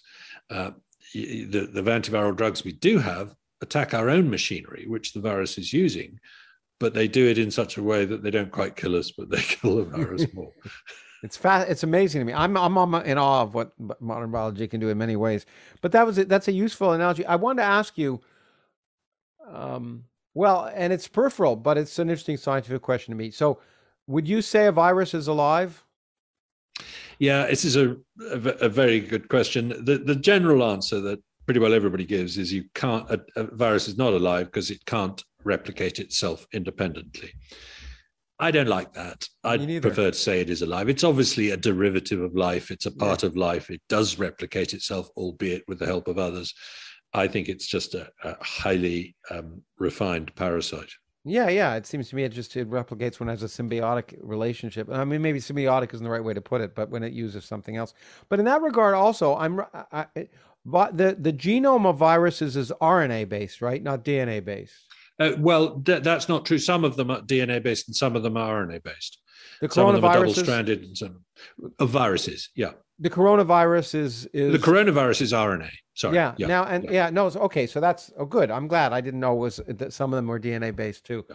So the coronavirus is RNA based, and that leads me to ask another peripheral question. I'm just interested in terms of thinking about the origins of life. Many people talk about an RNA world as preceding a DNA world because for a variety of reasons. DNA is very. It would be natural to imagine a process by which RNA preceded DNA, and since viruses have their genome, or some of them have their genome based on RNA, is there any possibility, or has anyone talked about the fact of viruses being before archaea? I mean, being precursors to living systems. People do talk about that. I don't find it very convincing because I can't see who they were parasitizing, as it were. They'd have needed someone else to do their replicating in or with. So I think it's more likely that they are derived, that they are essentially the genes of bacteria and of animals that have gone rogue and have turned into parasites. Okay. But I think there's quite a good argument, I haven't looked at it recently, to say that that's true of most of them, but there are some that may be derived directly from extinct life forms that precede archaea and that were self-sufficient but no longer are. They're now parasites. Do you see what I mean? Yeah, of course I do. I can't quite think what the evidence for that would be, but I should have another look at it. But there I don't know enough to know the evidence. Looking at this, the minute I saw it, actually, if you don't do it, I should write a book about that next. Well, we can maybe do one together, but I'd have to learn a lot. But But I mean, it hit me when I thought, wow, an RNA, when people talk about an RNA world and here's something with an RNA genome, it's sort of. That is certainly intriguing, isn't it? That quite a lot of viruses have RNA genes. Yeah. Yeah, that's worth thinking about. We'll talk about it. But anyway. And by the way, RNA is less stable than DNA. Yes, of course. So it's tough to maintain a large RNA genome. 30,000 base pairs, which is the coronavirus genome, is about as big as you can get without having real problems keeping it from collapsing into too much mutation. Yeah, no, in fact, that's what I'd always heard. And I didn't know the reasons why, but I had always heard that RNA was much less stable than DNA, and that was a problem. But it's largely because it can't do those neat double helixes that stabilize it. Exactly. Okay. That's simple. That's almost a physics answer. I like that one. I hope it's true. It might not be. But anyway it works for me. There's another thing that you mentioned, and it's somewhat of an aside, but I want to ask you because it's relevant now with Omicron, which wasn't around when you wrote the book, or at least it wasn't known as being around. Maybe it was, but you talk about Paul Ewald and his a very interesting question about whether deadlier or milder viruses spread better. And you say Ewald argued that the mode of transmission indicates a trade-off between virulence and contagion, which is clearly true. You don't want to kill everyone immediately, otherwise you can't get propagated. Well, yes, but that's true for some modes of transmission and not others. That's exactly. The key point. And you say diseases spread by direct contact, and which cannot survive for long outside the body, will evolve to be low in virulence so that the infected person remains active as possible, interacting with a large number of people. When I read that, I mean, that's something I kind of knew, but it suddenly hit me that is therefore in some sense Omicron an example of what you might have naturally have expected this virus to do, which is to become more contagious but less virulent? Exactly that. And I'm in a minority here. Most virologists and epidemiologists say this is nonsense. There's no evidence that diseases evolved to become more mild. Look at smallpox, that didn't do so. Look at polio or whatever. And I say, but you're forgetting about the mode of transmission. Paul Ewald has this very, very crucial point. If you're spread by coughs and sneezes, it's quite different from if you're spread by insects, where actually you want the guy lying delirious in a darkened room, not noticing the mosquitoes before he dies, because the mosquitoes are going to do the spreading. And so I can't claim that this is definite scientific certainty, but I think Paul Ewald has made a very, very good point. There are 200 or so kinds of virus that cause the common cold. Rhinoviruses, adenoviruses, coronaviruses mainly. And none of them kill you. Well, most of them don't kill you. Don't kill most people. Let me put it that way. Don't kill most people, exactly. And that can't be a coincidence. It does look like respiratory viruses don't stay lethal for long. Now, one thing that worries me about lockdown, and this is a point that lockdown skeptics on the whole don't make, so it's a different one, is that it might have prevented the emergence of milder variants taking over. Why? Because in the first lockdown in particular, if you had a mild case, you were told to stay at home.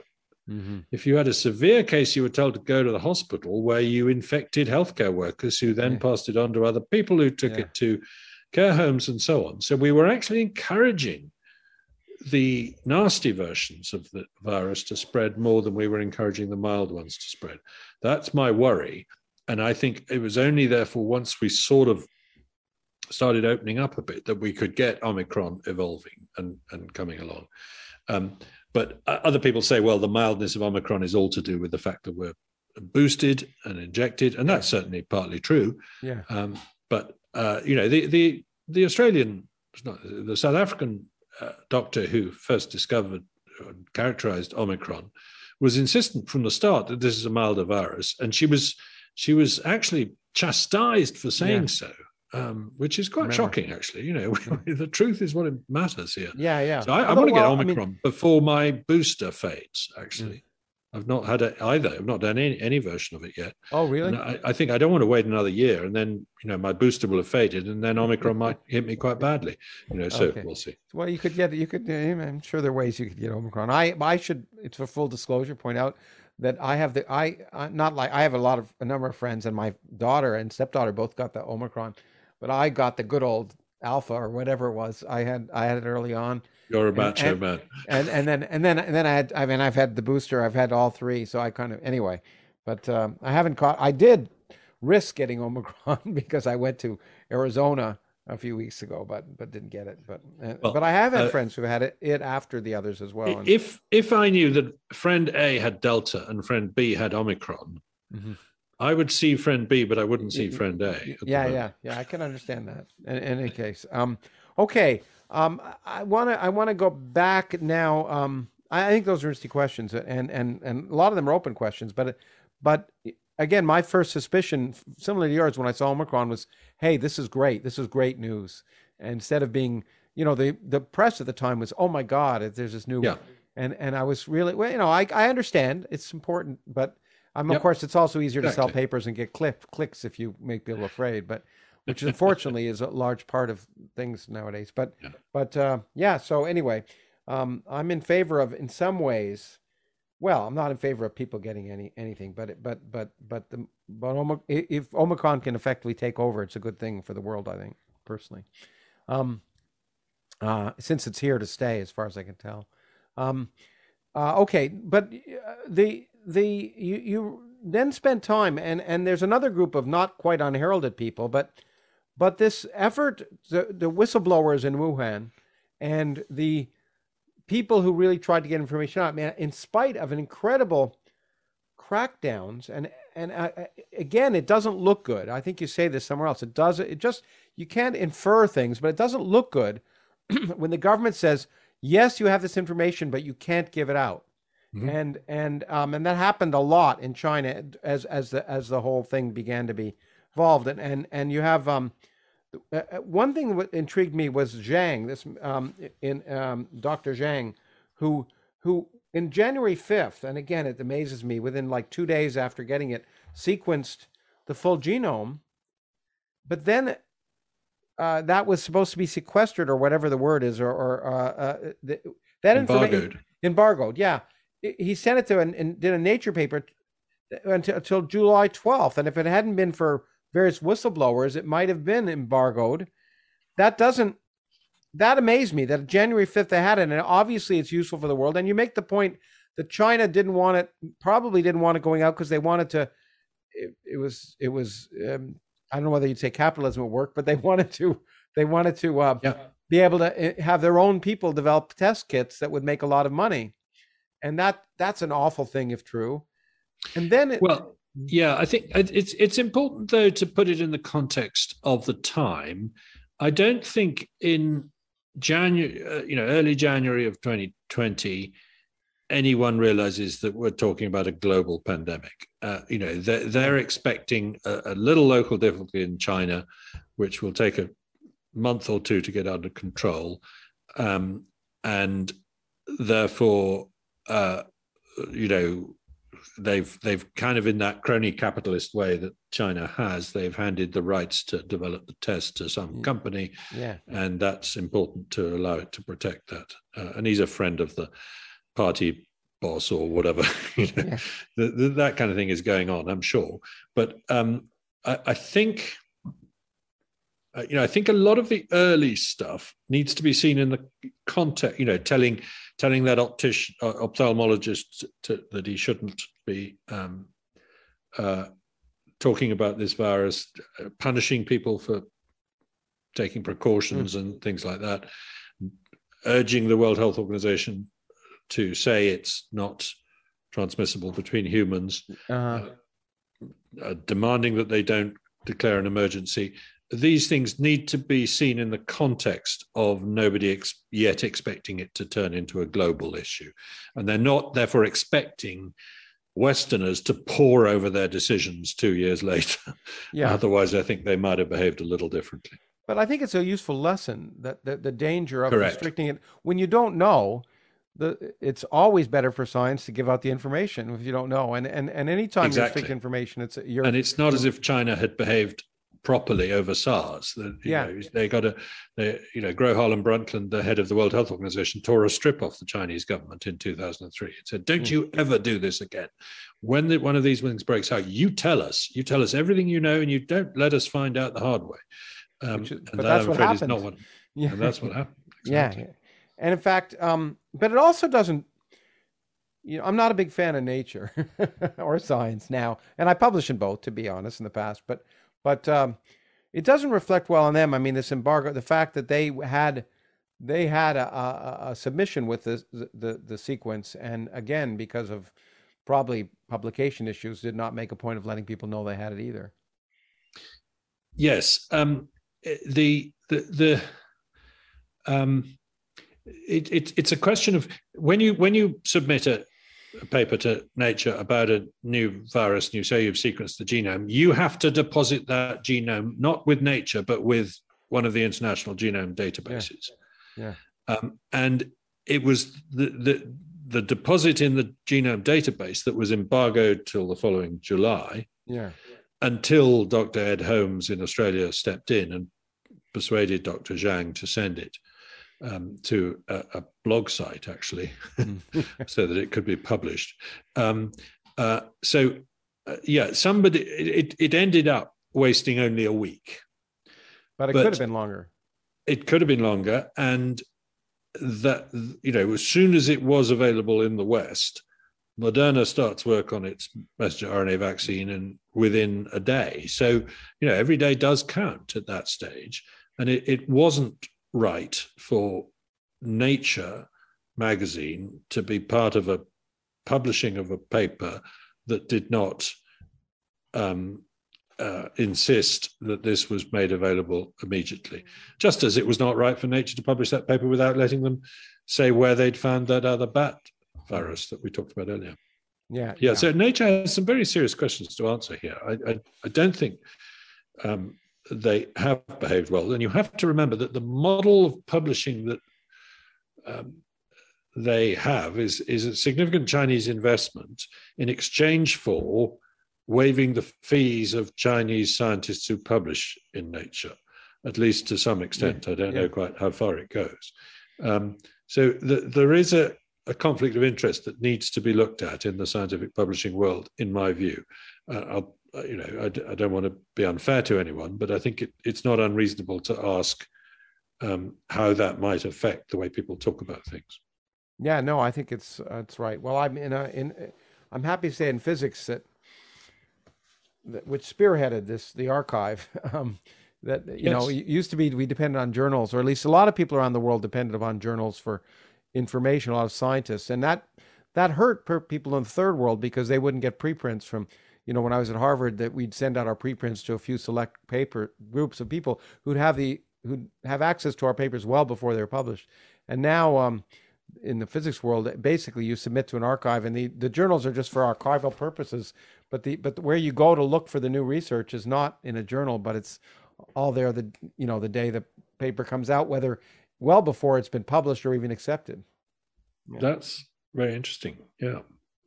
In any case, I want to. There's so many things I could do, but I want to jump ahead because I don't want to spend 10 hours on this. But what is intriguing is the red herrings, the seafood market, which is essentially, the more one learns about it, as an outsider, I'll say I think it's important. I try to step back, and as an outsider, there are two things that hit me right away. One was the question that everyone still asks themselves, why Wuhan? I mean, it is interesting that, it occurred to me, it's unfortunate that it occurred in the same place that they have a major institute of virology, but it is interesting. And I thought, oh, poor, bad luck. But then the seafood market, and everyone was told right away, the seafood market, it's the seafood market. And then that was promoted as by a variety of scientific groups as the origin of this, as the likely still is being. Yeah. And as far as I know, there's zero evidence of that, right? In fact, negative evidence. In the sense that there's not, let me put it this way. There was never a sample from the market taken with any virus, any SARS virus, right? Is that right? No, well, that's not quite right, because there was no food sample or animal sample from the market that had the virus in it. There were signs of the virus on what they call environmental samples, which is doorknobs, countertops, sewage, and things like that. But they look like the human virus. They don't look like, as it were, a 99% cousin that might have been in an animal. They expected to find, as they had found in the case of SARS, mainly in civet cats, infected animals, infected people with antibodies who'd shown signs of previous infection. All these things were missing. There weren't that many animal stalls in the market. There's only about 10. And there was no association of those environmental samples with those 10 stalls. Now, since then, a very important paper has emerged, which we do talk about in the book, which was held up in peer review for a ridiculously long time, which basically describes a coincidental sampling of how much wildlife trade there was in that and other Wuhan markets up until 2019. And it finds that there were live mammals for sale in that market, which the World Health Organization was told there weren't. So it's clear that in sampling the market, the Chinese scientists missed something, didn't find all the animals that were for sale. And it's possible that one of those was infected. But, we still don't know that for sure. And as you say, there is no direct evidence implicating the market. Some of the early cases were associated with the market. There was a big row about a month ago, or a couple of months ago, about the difference between a case on the 8th of December and the 10th of December. And the 8th of December guy he was an accountant. He had no connection with the Huanan seafood market. But Dr. Michael Warraby then said, hang on, he didn't go to hospital for pneumonia that day. He went for a dental problem. And that turned out not to be right. It was his son who went for the dental problem, et cetera, et cetera. So anyway, if he didn't get it for another few days, then the first case is indeed the 10th of December. And that was a shrimp seller in the market. But shrimp sellers don't sell, civet cats and bamboo rats. Shrimp is a rule. Shrimp, the word is in the, and there's no way this is a shrimp virus. So it doesn't really help us. And anyway, nobody thinks 8th or 10th of December is the first case. Everybody thinks there will have been cases earlier. And in fact, the Chinese have got evidence of cases going back to the 17th of November. Without good information on the index cases, we can't be sure how strong the association with the market is. And it looks like the market was a super spreader event where, the shrimp seller gave it to a bunch of people and they gave it to other people. In fact, what I meant by negative evidence, and I think you sort of say this indirectly, and I think Alina did in their paper, that the fact there was no evidence in the market except for the fact that there might be environmental evidence and might suggest that it came from humans and it was already well adapted to humans at that point, which you might think might be a smoking gun that it came from humans who were associated with.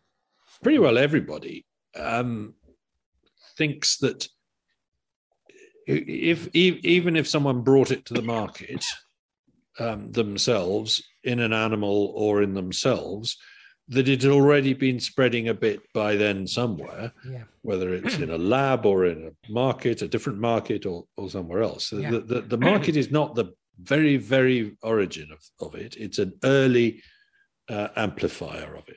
Not pretty well everybody, but a lot of people think that.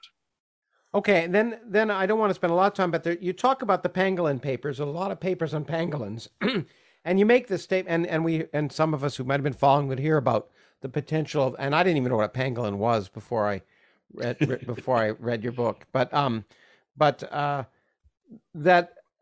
And your point was that I think that there are a lot of papers and claiming that there are SARS-like viruses in pangolins, and I think your point there is that was another red herring, because it gives the impression, because people didn't reference things properly, it makes it look like it's much more prevalent in pangolins than it is. I think you say, correct, because the that's world exactly received the impression that the SARS coronavirus infection in pangolins is a common phenomenon, which makes the event of a human catching the virus from pangolins more probable.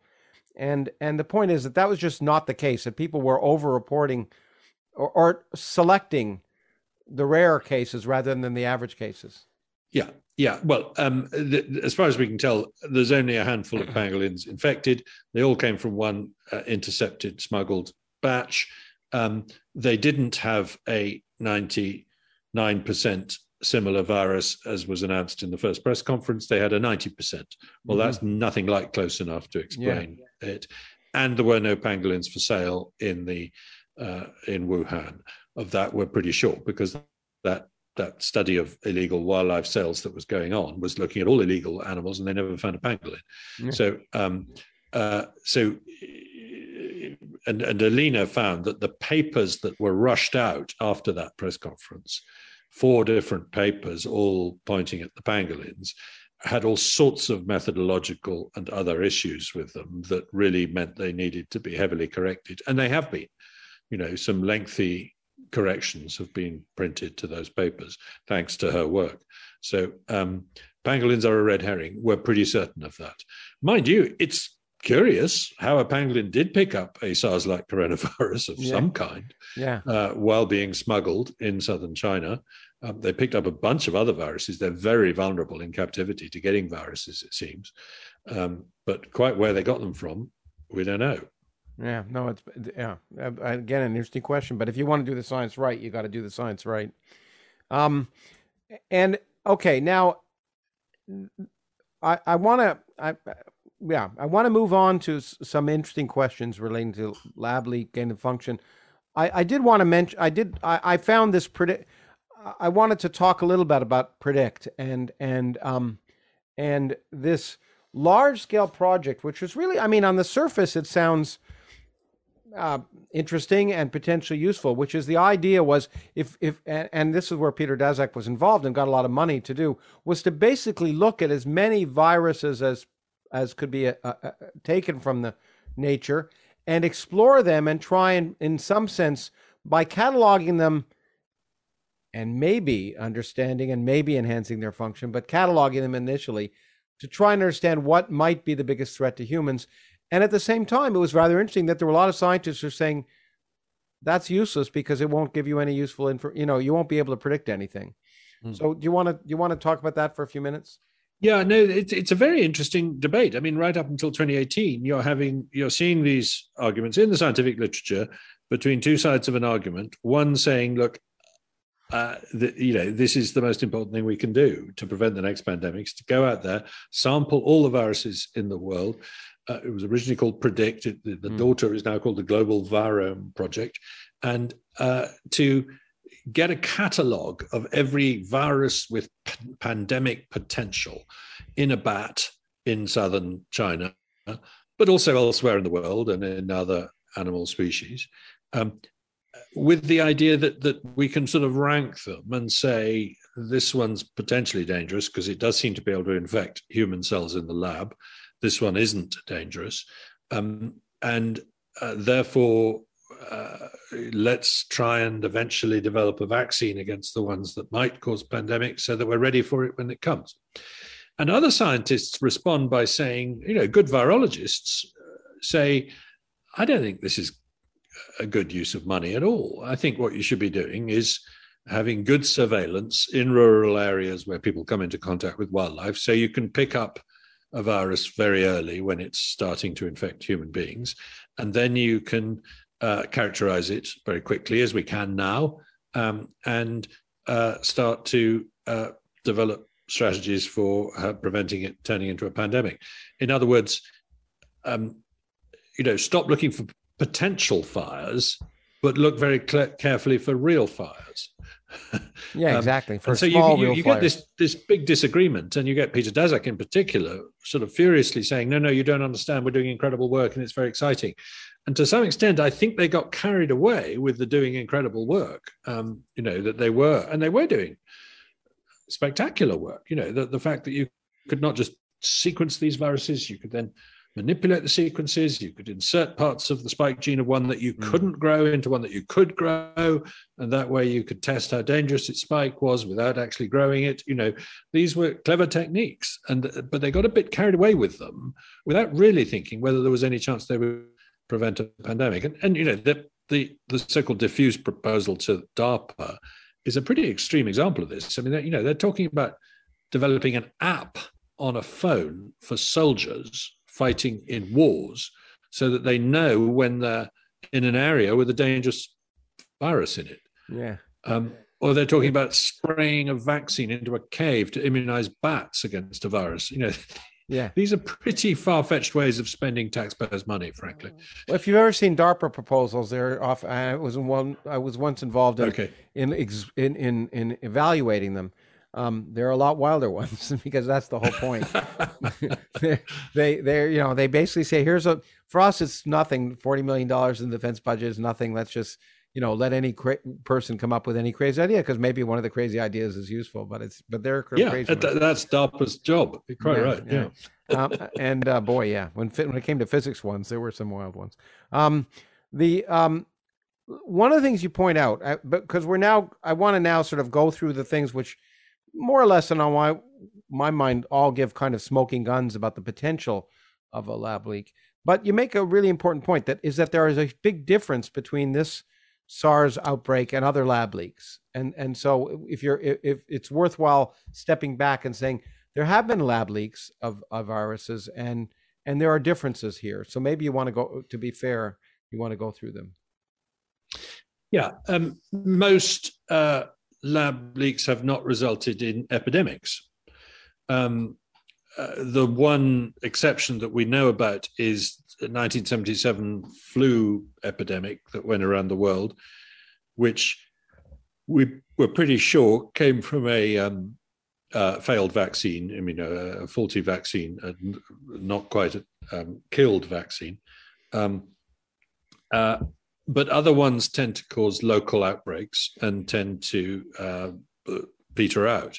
So in the case of SARS, after the epidemic was over, and so there's no SARS circulating in the human population, and therefore you can tell that, when it breaks out in a lab, that it's come from the lab and not from the community. We know of probably 6 cases, 1 in Singapore, 1 in Taiwan, and 4 in Beijing, where people got infected. And we don't actually know how they got infected in all but one of those. All we know is that someone working on SARS in a lab ended up catching SARS. Mm-hmm. They didn't drop a flask or puncture their gloves or whatever.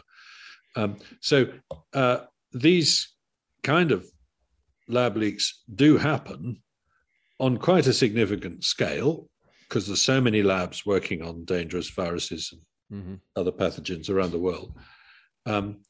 But they don't generally lead to pandemics. And that is the big difference. If this was a lab leak, it has led to a global pandemic, and that would be pretty well a first, apart from that 1977 case. Okay, well, let's talk about some of the things that are of concern. So, some of which I'd heard of in reading, and I learned a lot more about it in your book. But the first thing, which, again, if you're standing back, sounds like a crazy thing, but I think it's worth pointing out why people do it, and that's this gain of function research. Yep. So the idea is you want to take something that isn't particularly dangerous and make it something that is pretty effective at infecting humans. And you might say, why on earth would you want to do that? And and the important thing was, the question was that research being done? And as you pointed out, there was that research being done, not necessarily on SARS viruses, but there was that proposal to do that very thing in some sense. And so, well, no, it's not quite that. I mean, the experiments that Ben Hu and his colleagues did, part of which they published in 2017, but we later had leaked documents showing more details of that series of experiments, did include experiments in which they took the part of the spike gene of a newly discovered virus, inserted it into a virus that they could grow in the lab, a live virus, WIV1 or WIV16, they were called. So you're swapping the key part of the genome of this newly discovered virus into one that you can grow. And you're then challenging human cells derived from human airways in the lab, or humanized mice with this virus. That's to say, a mouse with a human gene in it. And the effect was, in some cases, up to 10,000 times greater transmissibility of the virus, and in other cases, up to 3 or 4 times greater lethality to the mouse. So these were significant gains of function. In other words, the experiment made WIV1 or WIV16 into a more dangerous virus because it had been given a different spike gene that was more dangerous. Sure. So there's no question that those are gain of function experiments. Now, the purpose of them was to say, how dangerous is this spike gene that we've just discovered? Is it very dangerous or not at all dangerous? And the experiment answers that question. And if you go back to the very first gain of function experiments that set off the whole debate about this topic about 10 years ago, it involves influenza viruses that are infecting birds. And the question is, can this virus be altered so that it infects mammals? Can we mutate it, give it to a ferret, and then have that ferret infect another ferret the other side of the room? And the answer in both of those experiments, which basically did that similar experiment, was that yes, it could, to which a lot of other scientists ran up the alarm bells and said, hang on, should you really be changing a bird virus into a mammal virus so that it's more likely to infect human beings, even under very careful and strict conditions? And that's, there was a big argument about that. Dr. Fauci said, yes, you should. It's important we understand these things. And others saying, no, you're looking for a gas leak with a lighted match. Yeah, I mean, I think that's the point. I mean, I don't want to use the word layperson, but so when you first hear about it, you say, gee, that's crazy. But then you realize, hey, there are rational reasons for trying to understand in advance how dangerous something will be. So at least, I mean, I think the reason I want to stress this is when people hear about gain of function, I think the first thing they think about is weaponizing. Yes. And it's really important to realize that that's not the purpose behind it. No, we don't think that any experiment that we've come across in Wuhan was done with the intention of making something more dangerous so that it could be used as a bioweapon. We've seen no evidence for that, and we think they'd be very unlikely to do that in a civilian lab in the middle of a city and all that kind of thing. Exactly, and I wanted to stress that because when you talk about gain of function, the natural thing some people are going to jump at is, hey, they're weaponizing, and of course you hear that, and it's important to discount that. I think as much as to say yes, at the same time, A, there were scientists who questioned it, and B, this kind of thing was being done. So maybe, if you had a virus that wasn't so effective in humans and you were doing some gain of function experiments and somehow there was a leak, it might not be too surprising that it could come from that facility. Correct. That's what I call, I guess, it clearly makes it a smoking gun. The next smoking gun was one I read of independently, I think because I was involved even then for the Bulletin of the Atomic Scientists, which had published an article on it. But yes. It came, I mean, I knew David Baltimore, and when I heard about this furin cleavage site, which I had no idea what furin or cleavage or site was at the time, but that's a problem, and I think it's worth discussing it. It's a technical issue, but I think it's very interesting. Anyway, it's a very interesting bit of science, and it's important to realize that. Well, so I do think it was the fact that David Baltimore raised this, at least in an article that someone was reporting on, that caused a lot of people to stand up and take notice and say, for me, it was the first time I began to think, hey, maybe there's a lab leak. So why don't you talk about that a little bit? Yeah, well, you're right. David Baltimore is an extraordinarily talented scientist, and he doesn't throw out speculations lightly. A furin cleavage site is a feature in a virus genome in the middle of a spike gene that enables the virus to get its protein reshaped using an enzyme that's already in lots of human cells called furin. And this primes the virus to be more infectious. And SARS-CoV-2 has a furin cleavage site in it, as do other viruses. And this is why SARS-CoV-2 can mount a pandemic because it makes it much more transmissible. It can infect many more tissues in the body, and it can spread much more easily. So the fact that this virus has a furin cleavage site is interesting. It's particularly interesting because no SARS-like virus has ever been found with one. Other coronaviruses have one, but they are pretty distant relatives. They're like sort of, antelopes are to horses. There's an analogy here which I'm working towards, which is Alina's, which is that the furin cleavage site is like a horn on a horse. Mm-hmm. It's the fact that there are horns on antelopes doesn't tell you very much. Finding a horn on a horse is very unusual. A horn on a horse is about as rare as a furin cleavage site in a SARS-like virus, right? Yeah. Mm-hmm. And we'll come back to unicorns in a bit. Yeah, okay. But when you know that putting horns on horses, putting furin cleavage sites into viruses was a frequent experiment done, as far as we can count, at least 11 times around the world in the last 10 years, in order to make them easier to grow in the laboratory. And often these experiments weren't done with whole viruses. They were done with parts of viruses or with so-called pseudoviruses that can't replicate, etc. So they were totally safe experiments. But sometimes they weren't. Sometimes they used whole viruses. That did happen. It happened with two coronaviruses in Wuhan that we know of. One was a collaboration between Wuhan and Rotterdam or Utrecht, I can't remember which, in the Netherlands, to put a furin cleavage site into a pig coronavirus. The other was at the Wuhan Institute of Virology, and it was to put a furin cleavage site into a MERS-like virus, MERS being Middle East Respiratory Syndrome, a particularly lethal coronavirus. Not a sensible experiment to be doing, in our view, at all, because it's a very dangerous virus. You don't want to make it more dangerous. It wasn't MERS they were working on. It was a MERS-like virus to see whether, if you made it more like MERS, it would be infectious. Yeah. And then we find, and not until the late 2021, that there was actually a plan to put one into a SARS-like coronavirus, and that Wuhan Institute of Virology was part of that plan. Although it's hard to tell from the application whether the experiment was going to be done in North Carolina or Wuhan. But the point is, they were contemplating putting a unicorn on a horse. Yeah. And a horn on a horse, and a unicorn has turned up in Wuhan.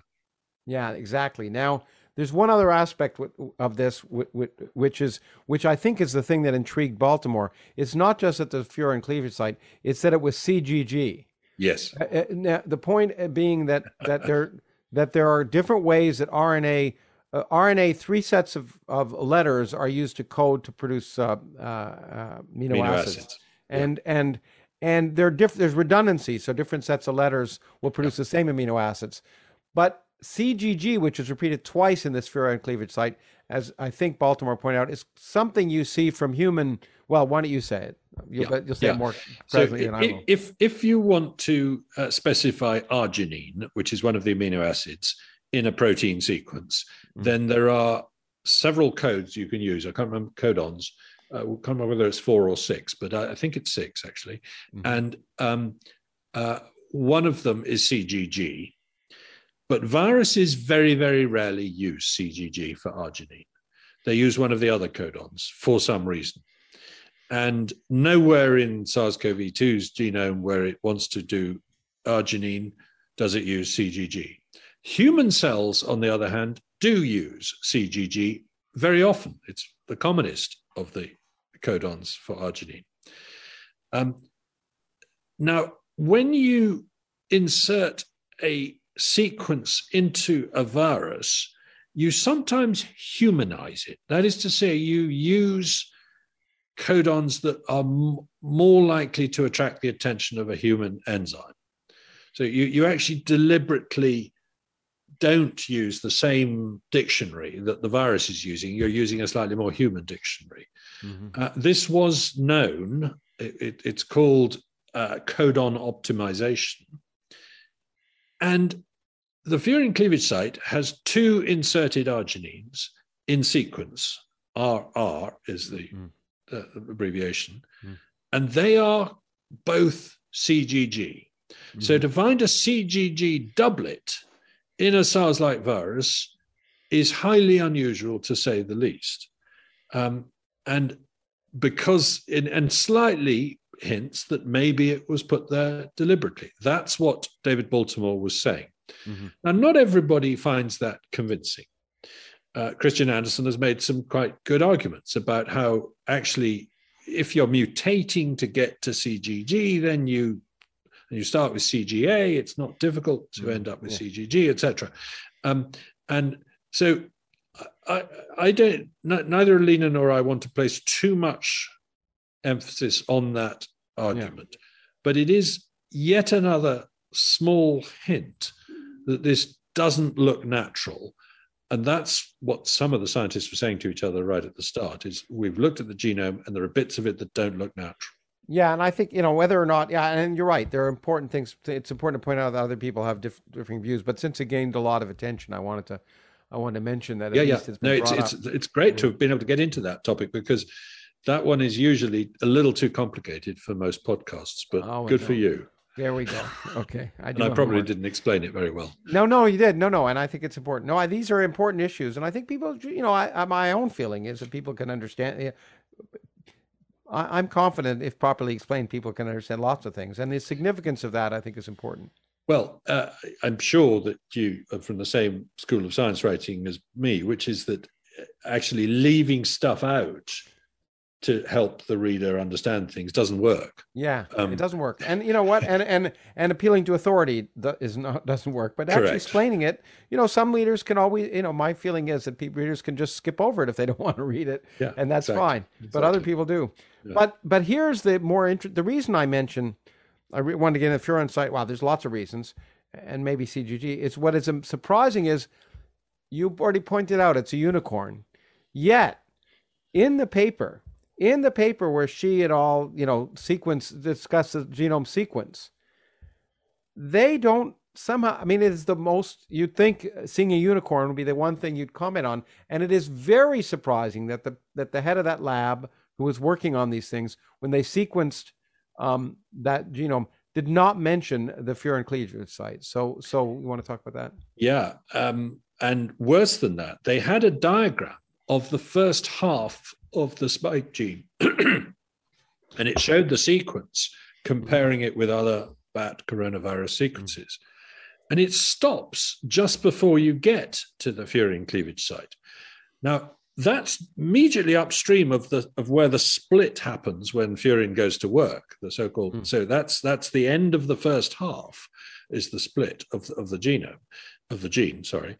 And so the logical thing would be to end there, just after the furin cleavage site, not just before the furin cleavage site. It also typographically, in terms of that page of the Nature paper, also makes sense, because actually there is space for it to end there. There's a white space in the diagram. So there's a deliberate decision has been taken to truncate that sequence just before it gets to the furin cleavage site.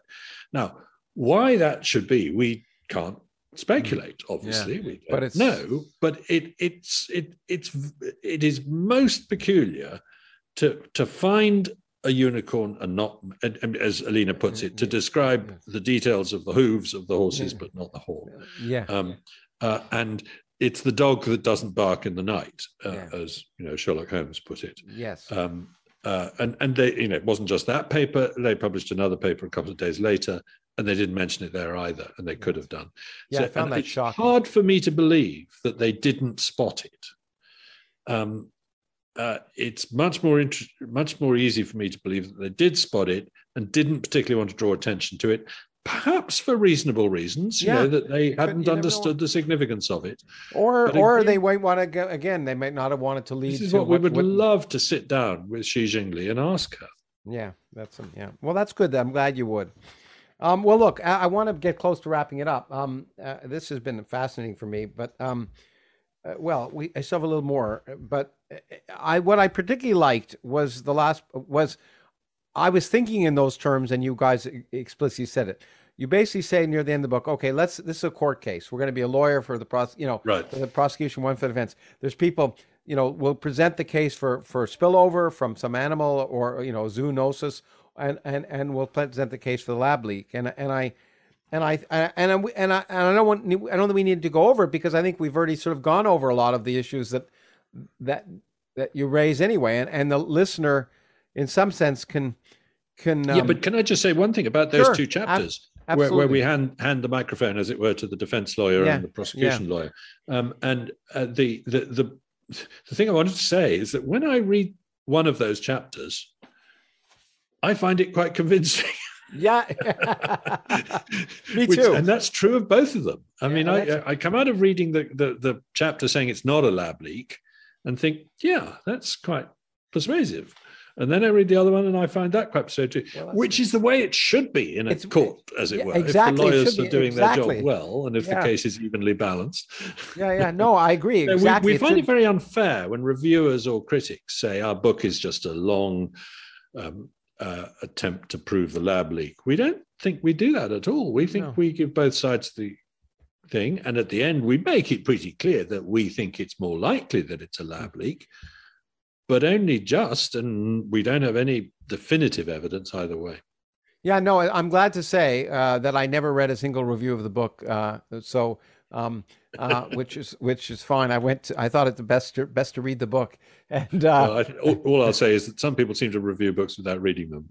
Yes, and I've written a book, The Universe from Nothing, which a lot of people like to criticize my definition of nothing without ever having actually read what I say, but instead of what people say, I say. So I'm very aware of that. But there is one thing that I mentioned briefly, and in presenting both sides, there is the one elephant in the room, if you wish, which is this Humphrey Bogart line of all the gin joints in the world.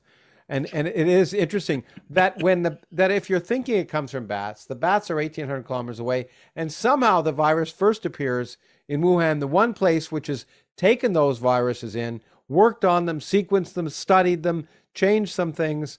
And, it would be unfair not to at least, that's a real fact. Yeah. And just to give a parallel, in 2007, there was an outbreak of foot and mouth disease on a farm in southern England at a place called Pirbright, 13 miles from the world's leading reference laboratory for foot and mouth diseases, viruses.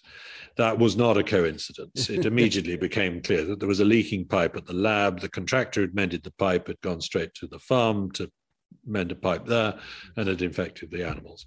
So it's about as extreme in this case, the coincidence. There are thousands of cities in China. Many of them have much bigger markets, much bigger wildlife sales. Wildlife markets are a feature of Canton, of Guangdong, southern China, not so much of northern China or central China. There are thousands of Chinese cities where this virus could have broken out, either because they're closer to where the bats live or because they have more wildlife trade or they've got more communication networks with others. The only thing that makes Wuhan stand out is that it has the world's leading laboratory for studying SARS-like coronaviruses. Yeah, absolutely. And I think you make a point. Okay, so having said that, I think it is interesting that you do point out a difference in the court case or after the court case. You point out that people, for some reason, have a difference of attitude about burdens of proof, that somehow the presumption is it's zoonosis. The presumption is that it comes from some animal, and the burden on you is to prove it comes from the lab. Yeah. But in advance, you say, well, no. The burden of proof is we don't know where it came from, and therefore there should be it shouldn't be so asymmetric. Yeah. So I think it's quite wrong to give the lab the benefit of the doubt, to put it another way. The problem is because the amount of secrecy we're dealing with, which we wouldn't be dealing with in the West. We weren't dealing with it in the case of Pirbright, and foot and mouth. The secrecy then exonerates the lab if you regard it as innocent until proven guilty, whereas the market is guilty until proven innocent.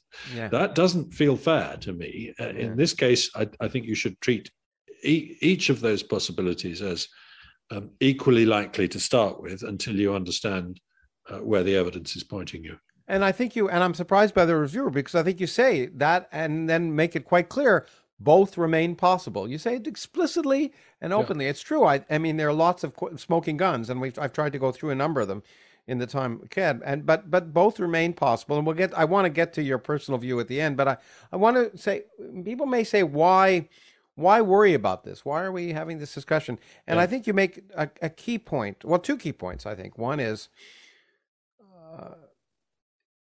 we now know that pandemics, it's obvious that pandemics are possible, and understanding the origin of this particular one can do nothing but help us understand future possible pandemics, but also the damage to science that's being done by hiding information and this is a clear example of how hiding or distorting information hurts science, which can therefore hurt the public, and therefore it's a vitally important to understand this. We need to understand this, because not just because we're curious, but because it will reveal a lot about not just this pandemic, but where we may have missed, and et cetera, et cetera. So maybe I could give you a chance. Remember, I'm going back to what we started talking about a couple of hours ago. I'm a big fan of science. I think it's humanity's greatest achievement, bar none. Yeah. I don't want to see science constrained or prevented or diminished. I'm a big fan of biotechnology. I think it has enormous potential to help in both medicine and agriculture. That's all the more reason why, if something's gone wrong as a result of a scientific experiment here, scientists should be the ones investigating, desperate to find out, and quick to hold up their hands and say, we need to change our procedures and not do some kinds of research in order to be able to go on doing other kinds of research. Because otherwise, if they just say, no, it was nothing to do with us, then, and it eventually emerges that it was something to do with them, then the whole of science gets tainted by this. And lots of, people who are working on other, working on aging or, something else will suddenly find their labs are harder to run. And I'm astonished, going back to my libertarianism, I'm astonished by some of the libertarian lines coming out of scientists. Leave us alone. Don't overregulate us. We know what we're doing. Trust us. They sound like some of these guys who are going to hole up in the mountains in Montana with an AK-47. Yeah, I exaggerate, but I think do you know what I mean? Yeah, no, I think they could take a valuable lesson from Richard Nixon that the cover-up is worse. That's a good way of putting it. Yeah. Let me give you the last word in that regard, and then I just want to ask about the personal question, one or two at the end. I want to read the last paragraph of your book because I think it's important. If another pandemic of ambiguous origin occurs in the next decade, and whether it's SARS-CoV-3 or MERS-CoV-2 or influenza or whatever, then unless we learn key lessons from this pandemic, we will make the same mistakes. The world shows little sign yet of either finally shutting down the wildlife trade or addressing the risks of the burgeoning pathogen research worldwide, let alone both. There is little progress, if any, of governments designing a better system to encourage whistleblowers or transparency in science, public health, and global pathogen surveillance. Rather than the reverse, honest discussions among leaders and scientists appear to be happening increasingly on burner phones and in secure email channels. We can but hope, like Shakespeare's Launcelot in The Merchant of Venice, that, quote, at length truth will win out. And I find that incredibly important, and it's a real reason for the wonderful description and detective story that you describe in the book that I love. Thank you very, very much. It's really nice to have someone of your experience and standing to say nice things about our book. I really appreciate that. Oh, no worries. Well, it's well deserved. But let me just end with a few things. First of all, I think you already indicated, I was going to ask personally, you try to be, I think you try to be immensely fair in the book, but I certainly got the sense from what you said that you personally think the lab leak is now, in your mind, more credible. Yes, I do. But I caveat that by saying we don't have any direct evidence for the lab leak. We don't have any direct evidence for the market spillover either. We don't have any direct evidence for anything, actually. But I think looking at everything, I think it probably was a research-related accident of some kind, either a researcher getting infected in the field or the virus infecting someone in the laboratory. But I might be wrong. Well, that's the important thing, and then knowing you can be wrong and being willing to be wrong is what makes it science, I think. Do you think we'll find? Get the answer to this question? Do you think it's going to happen? I answer that question usually with yes, and the reason I say that is it's surprising. There's a lot of information out there. Alina says the same thing. There's a lot of information that people have. There's a lot of emails, there's a lot of messages, there's a lot of facts, there's a lot of database entries which can't all have been destroyed. And there are a lot of people who know much more about what took place. I think the Chinese regime is keeping a lid on it for now, but I will be surprised if they manage to achieve that forever. And I think that applies to the market too, because I think if they are in possession of evidence that actually there was a mammal for sale in the market that was infected, they just didn't dare say so because they knew Xi Jinping likes traditional Chinese medicine and doesn't like to hear these kind of things, then that'll come out too. It may take a long time, and I often mention the anthrax leak in Sverdlovsk in 1979, which the Soviets insisted was not an anthrax leak, and an international inquiry said wasn't. And then the Soviet Union collapsed, and the scientists involved came forward and said, yeah, we left an exhaust pipe filter off that day. So it took a long time, but it did come out in the end. So yes, I will be surprised in 10 years' time if we still don't know how it started. All right. Okay. That's good. I agree with you. I think it's pretty hard. I keep telling, whenever in the old days when I used to debate UFO people, I'd say, you're imagining this vast conspiracy where all it takes is one person who really knows something and can make a lot of money from it to say something. Absolutely. And it's very tough for Chinese whistleblowers, but it's not completely impossible. Yeah. And over time, it eventually, generally, happily, these things come out. Do you think, what's the likelihood for this to happen again? Well, that depends on how it started. I would say if this was a laboratory accident, then it reinforces my view that actually we're reducing rather than increasing the chances of natural events of this kind, because we've got such good genetic surveillance, and because, frankly, people are moving into cities, the contact with wildlife isn't as great as it was, the eating of exotic species, certainly the bushmeat trade is gradually giving way to people buying chickens in supermarkets in much of the world, etc.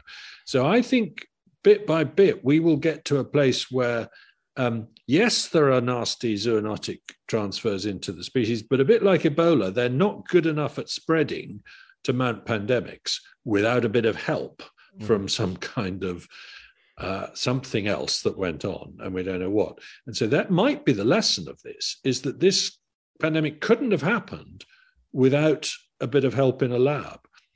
But that's a slightly optimistic way of looking at it. I think it's safer for me to say, yes, of course it's going to happen again someday, naturally as well. Even if this one wasn't natural, then it probably will happen naturally too. And we have to learn really critical lessons about how to manage pandemics. And of course, the big one is transparency. Right up. Right. We could have stopped this in January. Even if it was from a lab, we could have stopped it if we had full information right from the start. And Chinese medics had been allowed to know what was happening in their own hospitals. Yeah, this was wonderful because you went right into my thought. In fact, in the end, the conclusion is that what we've learned is, once again, something I said at the beginning, that withholding information is bad for science. It's bad for the public, and transparency is the only way, and it's the only way science functions. And I have to tell you, I'll end with an anecdote. And again, I know people say it's not about you, Lawrence, but when I was in China, I was at the World Economic Forum for a few years, and there was one in China. And it was the whole point of it was on innovation, a subject of great interest to you and me. Yep. And what was funny was it wasn't in Beijing, it was another city. But one of the way the World Economic Forum works is that there's a big sort of, I think, Google and Twitter board where people, tweet their thoughts about this. But of course, you're not allowed to use that in China. And so the first day it was blank. And then the Chinese, with their incredible abilities, took that 1 square mile or less and made it accessible. And the second day it was all over the place. And I think I sent a public tweet. I said, if you're talking about innovation, it's not censoring information is not the way to make it happen. Exactly. Interestingly enough, for 5 hours, my phone didn't get so I was very impressed with it. It may have been a fluke, but I think the lesson from this we learn, and I hope the Chinese learn, is that transparency is the key to science and the key for a better world for all of us. And I have to say thank you for your transparency, and thank you for this. It's been an ultimate joy, and I hope, as he might have said from another Humphrey Bogart movie, or actually the same one, maybe this will be the beginning of a wonderful friendship. Beginning of a beautiful friendship. Thank you. Thanks a lot.